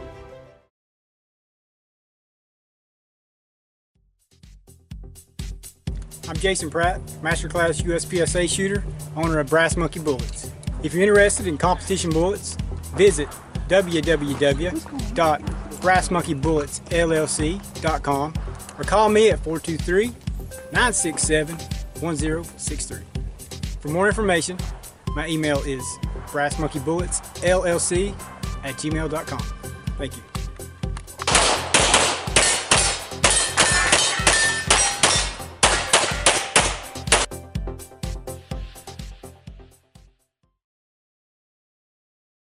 Hey, this is Brian Conley at Hunters HD Gold. If you've never tried Hunters HD Gold, then I challenge you to find me at a match next year. Go to the website under scheduled events, find out where I'm going to be. Come meet me in person and demo a pair for yourself. Find out why shooters across the United States are changing to Hunters HD Gold to get 43% more light to their eyes, better contrast, eyes that are not fatigued at the end of the day based on the colors that we use, and find out the real meaning of why they change so you don't have to. So check us out on our website, huntershdgold.com, and I look forward to seeing you at the range soon. The Gun Cleaners. Our solvent is, I think, second to none. Our lube is second to none. Our lube's heavier than water, which is just a huge thing. People don't really put a lot of thought into that, just how huge that is to have on your gun, especially if you concealed carry. The Gun Cleaners. Oh, yeah, most definitely. You know, you're going to sweat a lot of the other lubes off. With ours, it'll stay there. The Gun Cleaners. And maintaining the quality of the process, the quality of the end result, is another, and you guys are able to do both with the process that you have there. Order your supply of the lube and the solvent at www.theguncleaners.com. All right, good people, we're back at it again, and this time I have the guy who I talk about every week sitting next to me, but unfortunately he took the lead. So now the challenge between Lucky and myself is 1-2 in Lucky's favor. Yay! How's it going for you, Lucky? Going good, man. Hate to take the lead on a DQ, but hey, no mercy, as I was told. Oh my goodness. Here we go, man. I ain't gonna never live this down. Still got a long way to go, man. We're looking forward to beating you many more times. Oh my goodness. No, in all seriousness, man. Good match here at Low Country. A mud fest, but a lot of hard work went into it. Well, happy to come out with the win. I ain't gonna lie about that, but you had plenty of time to catch up, man, and raise some money for a great upcoming match. Yeah, I really wasn't upset about it, but after the DQ set in on me, the first thing after I sat down, I actually said, man, Lucky ain't gonna let me live this down. I already knew it was coming. Yeah, man, it is what it is, though, man. We all learn from it. Everybody's going to DQ it. It's just a part of the game. You know, we push ourselves hard. We push our guns hard, and ultimately things happen. You know, we learn from them, move on, and try to get better with each and every match. So, what's the next match you're going to shoot? I'm gonna try to shoot Spartanburg this coming week. Which will be the first Saturday of the month. We'll see how that shakes out. Nathan's got a graduation coming up, and we're doing a little graduation party, so might be up to the wife this weekend. I may have to hang out at the house. I got you. So I won't be able to do Spartanburg because of the fact we're going to be doing Keita Bussey's class. Yeah, that's awesome, man. Definitely appreciate you guys and MW Tactical bringing in all the classes and hard work you guys are putting in there. Oh, I appreciate that. So now, let me get your perspective of the South Carolina State match from the South Carolina coordinator's perspective. man, there's so much hard work goes into this match. It literally takes a year to plan and put on a match of this level. So many awesome sponsors, man. Too many to list. I encourage you guys to look at the match book, look at the section pages of the sponsors that dedicated their hard-earned products and money to make this match possible. Low Country and Mike Fritz and his crew, Jenny, and many, many others. Mike Adams, Doug, just a ton of people that dedicated themselves to the sport, all the ROs that helped work, man. Things went good. All honesty, man, we probably had one of the worst weather weekends to do a level 2 match. I think Mike said they got 7 inches of rain prior to us coming up, and it rained most of the match. But outside of the weather, man, they did the best they could do with what they had. And the match, the stage was awesome. I was very, very pleased with the quality of the match itself. And a couple stages ended up getting tossed, man, just because it was unsafe with the weather and mud. But very, very satisfied. I was pleased with my performance. I thought I shot well. We all got room to improve. But so happy that, it sounds bad, but so happy it's over. But literally within a month, we'll start next year planning for the next match. Is that soon? Yes, sir. Oh, wow. I didn't know it was like that. I thought it was at least, like when you say a year out, literally, I was thinking normally 6 months out, but I didn't know it was literally like 3 weeks and then you start playing. Yes, sir. What we do is we award the match 2 years out. So we knew Low Country had this year's match at last year's match, and Palmetto Gun Club agreed to do the next match. So they're having some issues there. We're going to confirm that as far as the location and within the next month. And then we'll start trying to pick up sponsors and stage designs and working in the section to get the section working together to push toward a common goal of trying to be the best level 2 match, not only in Area 6, but in the United States. That's our goal, to put on that quality of match and draw in the best shooters we can.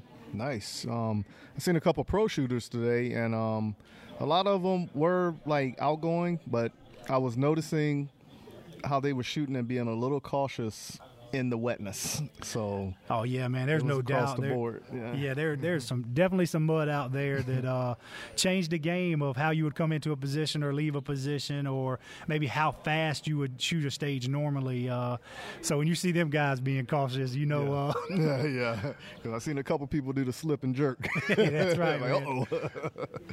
Yeah. So what's next for the South Carolina coordinator's position? Our next big tackle will be the CRO class we have coming up at MCRC at the end of October. It'll be October 31st and November 1st.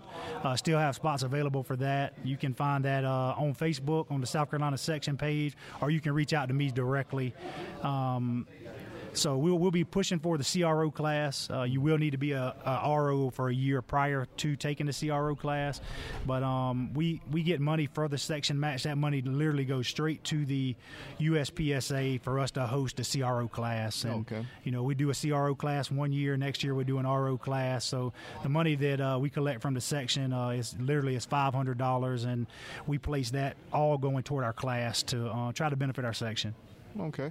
So I had another question for you, and it was revolved around being the coordinator for South Carolina. But how long is that position, and is it something how you got it from Wally? Is that normally how it goes? Kind of. It's a 2-year position. Okay. I'm coming up on just a year now, and what happens is basically you reach out to the match directors and they vote on if they want you to retain that position, or if there's somebody that wants to do the position as well, then the match directors will vote on who they would like to have the position. With Wally, he was voted in pretty much unanimously each and every year. As crazy as it sounds, usually not a high demand position. Right. So Wally reached out to me, asked if I'd be interested originally. After talking with him and, not knowing if I was ready to do it, I've really enjoyed the process. I've enjoyed the journey. But after I told him that I would do it, the match directors voted on it. And, I was voted in unanimously as well. That's probably my biggest accomplishment, because you're dealing with guys that literally dedicate their whole life to USPSA, and for them to stand behind you and say, hey, we want you to lead our section, that's important to me. Right. And I take pride in that and making sure that we do things on the up and up, and that we're transparent with all the clubs, whether it's our largest club in Spartanburg and MCRC, or all the way down to our small clubs at CNS. There's value in each and every club and each and every shooter within our state, and I want that to echo throughout our whole state. It doesn't matter if you're unclassified or if you're a grandmaster, you're just as important to the sport to me. Right.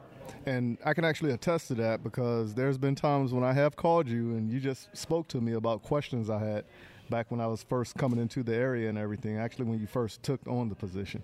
So, like I said, you're doing a great job. So I think you might be like Wally and get the continuous voting process to continue on with it. I hope so, man. I really have enjoyed the process. And, one of the things, one of my goals is to get us some more clubs in the state. We got a couple of things working on some big clubs that I think may be coming on board to be some new local matches and some new opportunity for some level 2 matches coming up in the state. So stay tuned there. Definitely will keep you involved in that to, reach out to the good people, as you say, to get that information out there and to continue to grow our sport and our love for firearms in general. Okay, I got you on that. Now, enough about the South Carolina sectional coordinator job, all right? Tell us a little bit more about Lucky Shot Firearms. Man, Lucky Shot Firearms was an endeavor that me and my wife decided to tackle. I've always been a firearm advocate and kind of bought and sold and traded firearms on the side. And literally, man, not going to throw no businesses out there on blast, but we would go to a firearm store or a big box store, and I would hear people talking to salesmen about firearms. And, I just cringed on some of the things that they would do and how they would act toward inexperienced people. And so I had a passion for that, and I told my wife, I said, man, I want to have the opportunity to educate people, not only sell firearms. Honestly, man, you're in business to make money. I make money, and it's not my full-time job with Lucky Shot Firearms, but I use it to support my USPSA habit. And, sometimes it pays some bills here and there, but my number one goal with Lucky Shot Firearms is to be able to educate shooters and offer a service to novelty shooters as well as experienced shooters, just a pleasant buying experience. One of my big accomplishments, I think, is there's millions of different firearms, and sometimes people ask you things and there's no shame to say, hey, I don't know, let me do a little research for you. And so my goal with Lucky Shot Firearms is literally I want to grow, but I have no admirations of becoming a box or a chain store. I'm a home-based FFL, operate by appointment only, and I like that. I like having a personal connection with my customers. Okay, I got you on that. So now how can the good people find you on social media? Lucky Shot Firearms has its own Facebook page. It's kept up to date. LuckyShotFirearms.com is also a website. You can contact me through the website directly. You can contact me through Facebook. My Facebook is Lucky Gray. Pretty easy to find. Big white guy, so it should be easy to tell. With a lot of USPSA videos on there. So also you can reach out to me at luckygray@scsection.com, or I apologize, it's luckygray scsection@yahoo.com. That's my section email, so I respond to that pretty frequently. So pretty easy to find, man. All my contact information is on the website and Facebook as well. All right, that's what it is. So for those of you who've been hearing me talk about the person who I've been beating and I'm going to win, this is Lucky, who has actually pulled the lead off at the South Carolina State Championship. So congratulations, Lucky. Well deserved. But I'm coming back hard. That's all I'm going to tell you. I am coming back hard. I wouldn't expect any different, man. But I'm not going to lie. It is very, very encouraging to me to be up 2-1 after me having to listen for 4 or 5 consecutive shows. I'm up 1-0. Lucky ain't been shooting for 2 months. I got to do something to encourage you to get back out there, man. I wasn't going very far, man. Just a slight break with all the COVID stuff and work and some home projects, but ready to hit it back hard, man. And I know you're going to be coming, man. So, yeah, that's it right there. You trying to 2-2, I'm trying to 3-1. So. Hey, that's it. So once again, I want to say thanks to my buddy, Lucky Gray, for coming on to the M-W Tactical Podcast. And like always, you're always welcome to come on to the show, even if you just want to play co-host duties with me and Dave or just want to joke around with me. Oh, so sounds awesome. It's always there for you. Thank you for the opportunity, man. Thank you for all you do for the shooting community. We truly appreciate you, brother. All right. I appreciate that. So everybody, please stay in your seats, and here are a few words from our sponsors.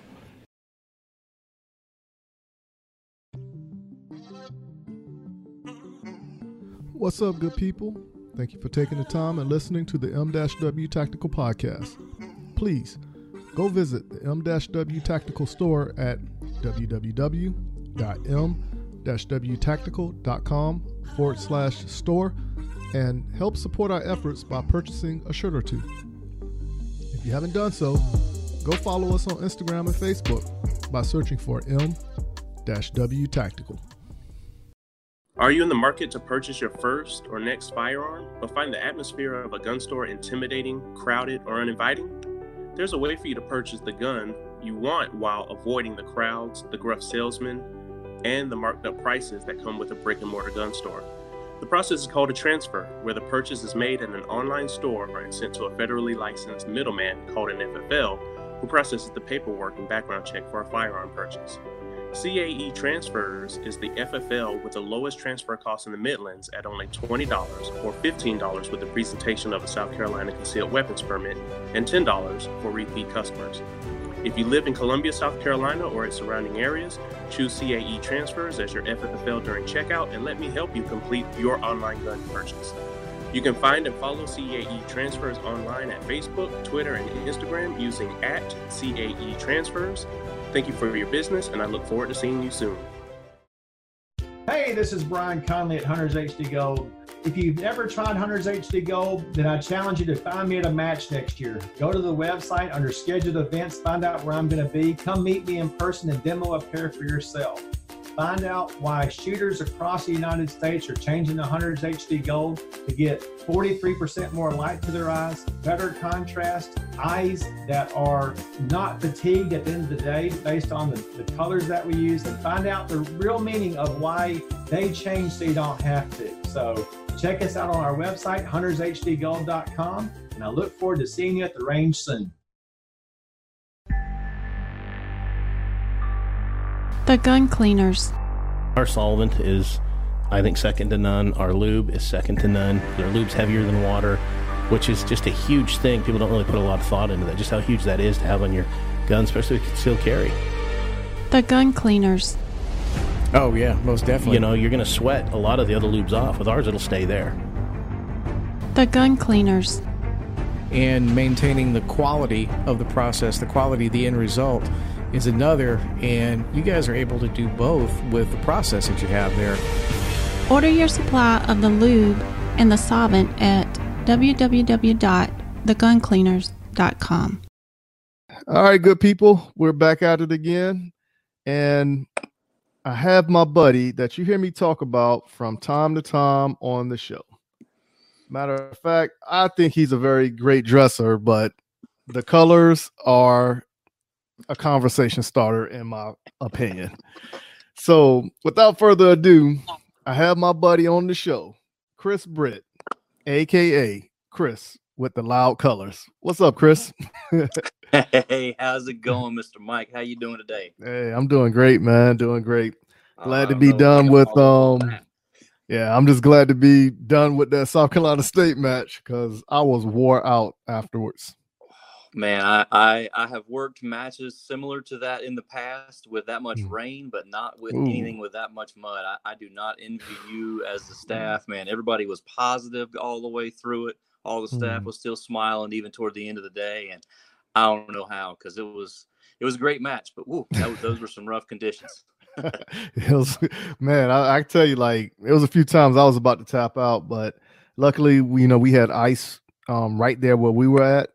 So Gary, who I was working with, he actually went out and bought ice every morning. You know, we all had a cooler, we all had drinks, Gatorade, water. So we all stay hydrated. But, you know, Gary had his fan, I had my fan, and Cool Rags. And if it wasn't for that, I would have tapped out. And that was my thinking, you know, when I looked and checked the weather, it was like 80% rain, 90% rain the whole time. So I prepared for the batten down the hatches with the umbrellas and the rain fly for the bag and extra pair of shoes and socks and all that stuff. And I get there and I'm not complaining because it was great to be able to shoot in sunshine when I know other people shot in 5 inches of rain other days. But being prepared for rain and not having the fan and not having the cool towel and only having enough water to get through it, and the little bit of a delay standing around just waiting since the stages were thrown out. Nothing huge, no big delays or anything, just that little bit of time. It certainly was getting along by the end of the day, but I think all things considered, it moved along very well. Yeah. So now let me get your perspective from the shooter standpoint of the stages that you shot, because as we stated earlier in the show, that it went from 11 stages to 8 stages. So what you shot, what was your perspective overall? Well, I shot Saturday PM. So our squad's coming through. We were in the very last flight. So weather conditions, best of the best. Ground conditions, probably worst of the worst. A few of the stages up the top, kind of in the high ground, I guess you could say. Right. Those weren't too bad. Just a little bit of mud, but nothing bad at all. But, man, those stages down in the pit and the new stages that they had back where what would have been 8, 9, and 10. The trail back there when we were going back was completely all the way across the road, 4-6 inches of mud maybe. They were going through with the tractor, scraping the top off so you could get back there. And there was basically just enough inside the shooting areas to be able to move through. I think the shooting area, the starting position on that next to last stage, I think low tide was with your feet touching the mark, so you're sunk about 8 inches down into the mud. But nothing was unsafe. I mean, it was still very safe. I thought I was going to die on John Eden's stage over there, the one next to it. I tried to plant at the back of the box, and half of my foot hit some fairly sturdy mud, and the other half hit some swamp. So I took a couple steps out the back of the box, probably scared a couple people, but everything stayed in control. Everything stayed downrange. And luckily, you just have to know how to work in conditions like this. And you got to run with your feet underneath you and move slower, go at 70% instead of 90%. Yeah. So when I actually shot the stages, it wasn't that muddy in the back. And when I went back there to go check on a few people, it was like, man, this is dangerous right now. I was actually surprised that they actually kept one stage up that was back there, and it was the one where the swinger with the tuxedo next to it with the force steel. Yep. Yeah. Where the force steel were not the ones in a line. There was 2 and 2. That was the one that had the swinger on it, right? Yeah. Yes. Yeah, that was the one where by the time we ran that stage, we started on 3. So that would have been 1, 2, 3, 4. That would have been our 5th stage that we shot out of the 8 for the day. So basically halfway through our day. And so the start position was down in the mud, but the mud was mostly dry. Like there were just kind of holes that you had your feet in. It wasn't really even that slippery, to be honest. Like there was a lot of mud, but it was fairly thick. So it was kind of the opposite of slippery. Like, usually the mud and it's wet and slick and you get going and you can't stop. And this was the kind of mud that kind of pulls you in and you just couldn't get going to get out of it. So now, since we had the bad conditions, out of the stages that you shot with or without the rain, the weather, the mud, what would you consider your favorite stage?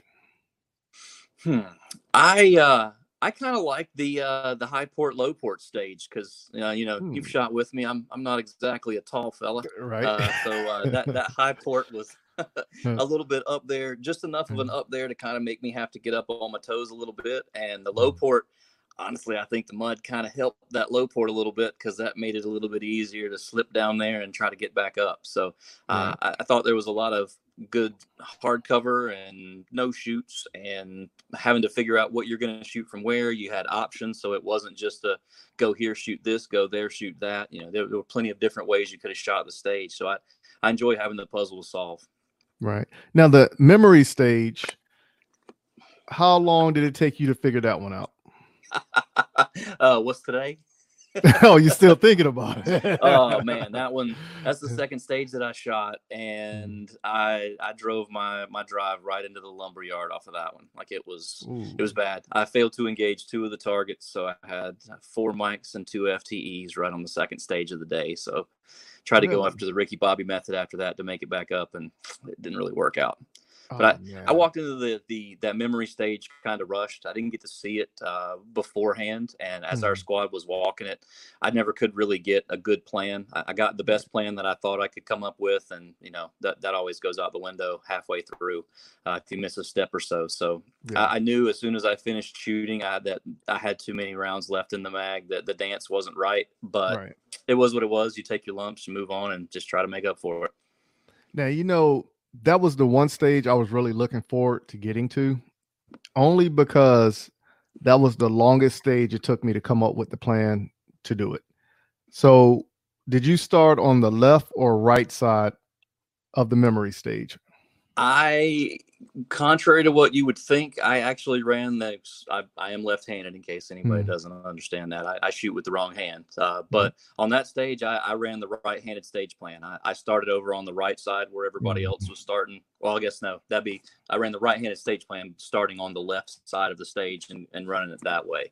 I think it was a great design stage. I mean, the fact that they were just, hey, they're wide open targets. All you got to do is go find them and shoot them. I mean, there weren't any no shoots. There wasn't any partial cover, no steel, no swingers. It's just a bunch of wide open targets. Go shoot them. So the next time we link up, I'm going to print out the matchbook, and I'm going to show you how I actually came up with the way to do it.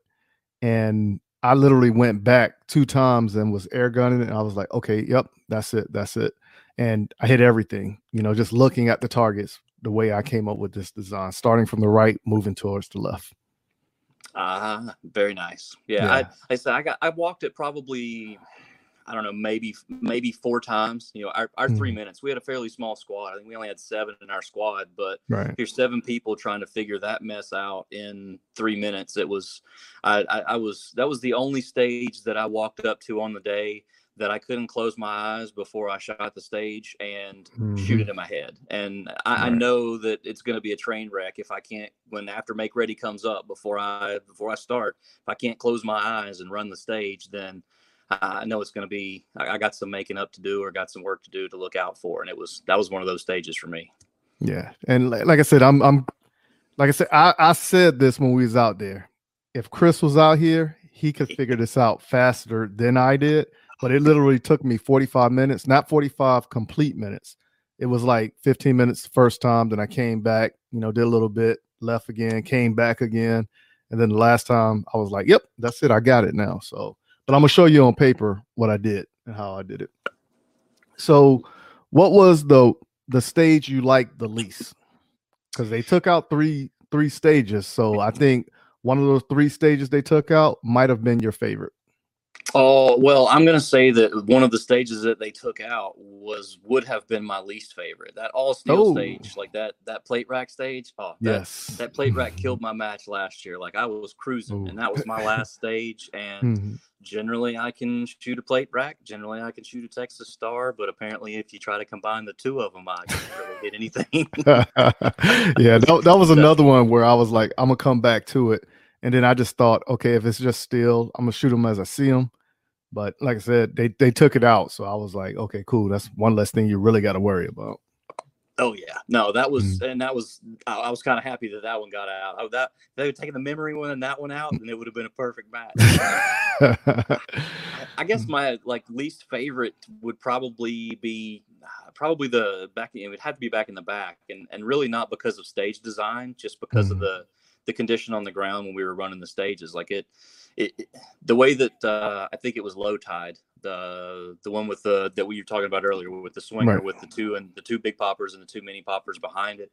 Right. I mean, that thing was set up to where stepping into that front corner and just smashing. If you happen to time the swinger right, that could be, sub 10-second stage, no problem.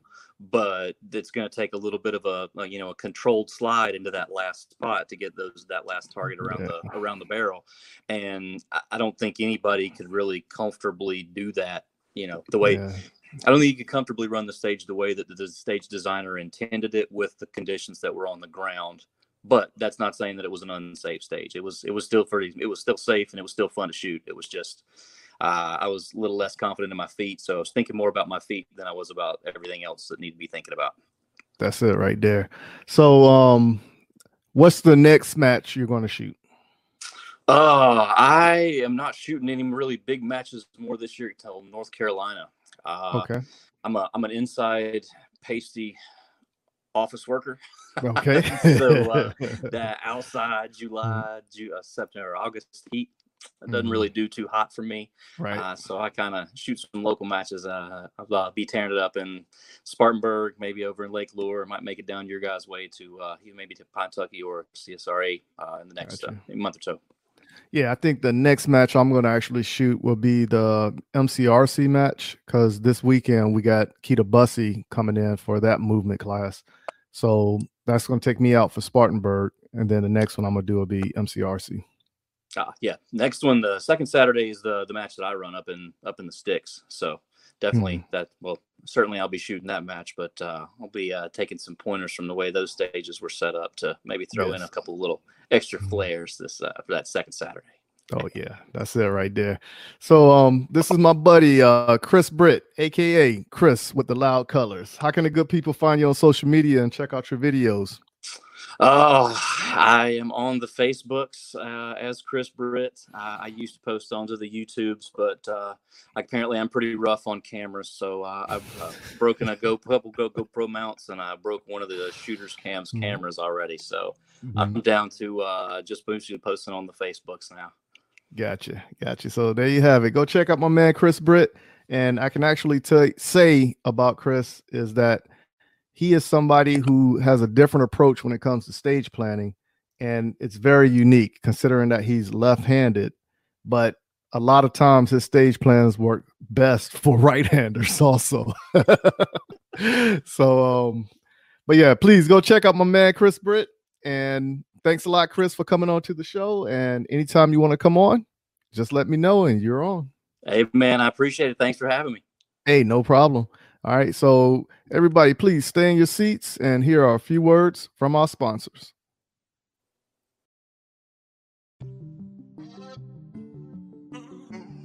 What's up, good people? Thank you for taking the time and listening to the M-W Tactical Podcast.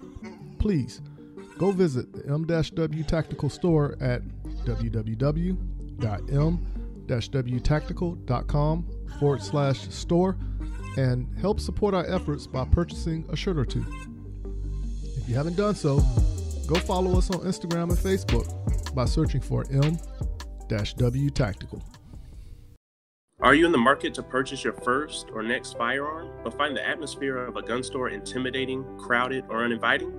There's a way for you to purchase the gun you want while avoiding the crowds, the gruff salesmen, and the marked up prices that come with a brick and mortar gun store. The process is called a transfer, where the purchase is made in an online store and sent to a federally licensed middleman called an FFL, who processes the paperwork and background check for a firearm purchase. CAE Transfers is the FFL with the lowest transfer cost in the Midlands at only $20 or $15 with the presentation of a South Carolina concealed weapons permit and $10 for repeat customers. If you live in Columbia, South Carolina or its surrounding areas, choose CAE Transfers as your FFL during checkout and let me help you complete your online gun purchase. You can find and follow CAE Transfers online at Facebook, Twitter, and Instagram using @CAE Transfers. Thank you for your business, and I look forward to seeing you soon. JM4 Tactical has developed a state-of-the-art polymer holster that will quickly become your go-to holster. With high-quality Herman oak leather securely sewn to the interior of the molded outer bolt-on shell, your draw becomes silent and no more scratches up and down your firearm. When seconds count, you can rest assured that you will have the upper hand when you need it most. Whether you carry open or concealed, the Relic holster is available in 4 different models, fitting over hundreds of different style guns. The new reliable, easy, light, individual carry holster by JM4 Tactical. Order your Relic today at jm4tactical.com.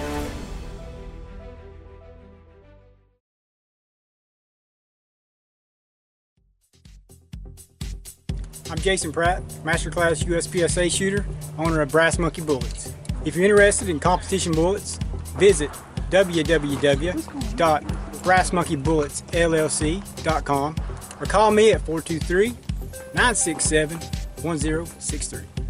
For more information, my email is brassmonkeybulletsllc@gmail.com. Thank you.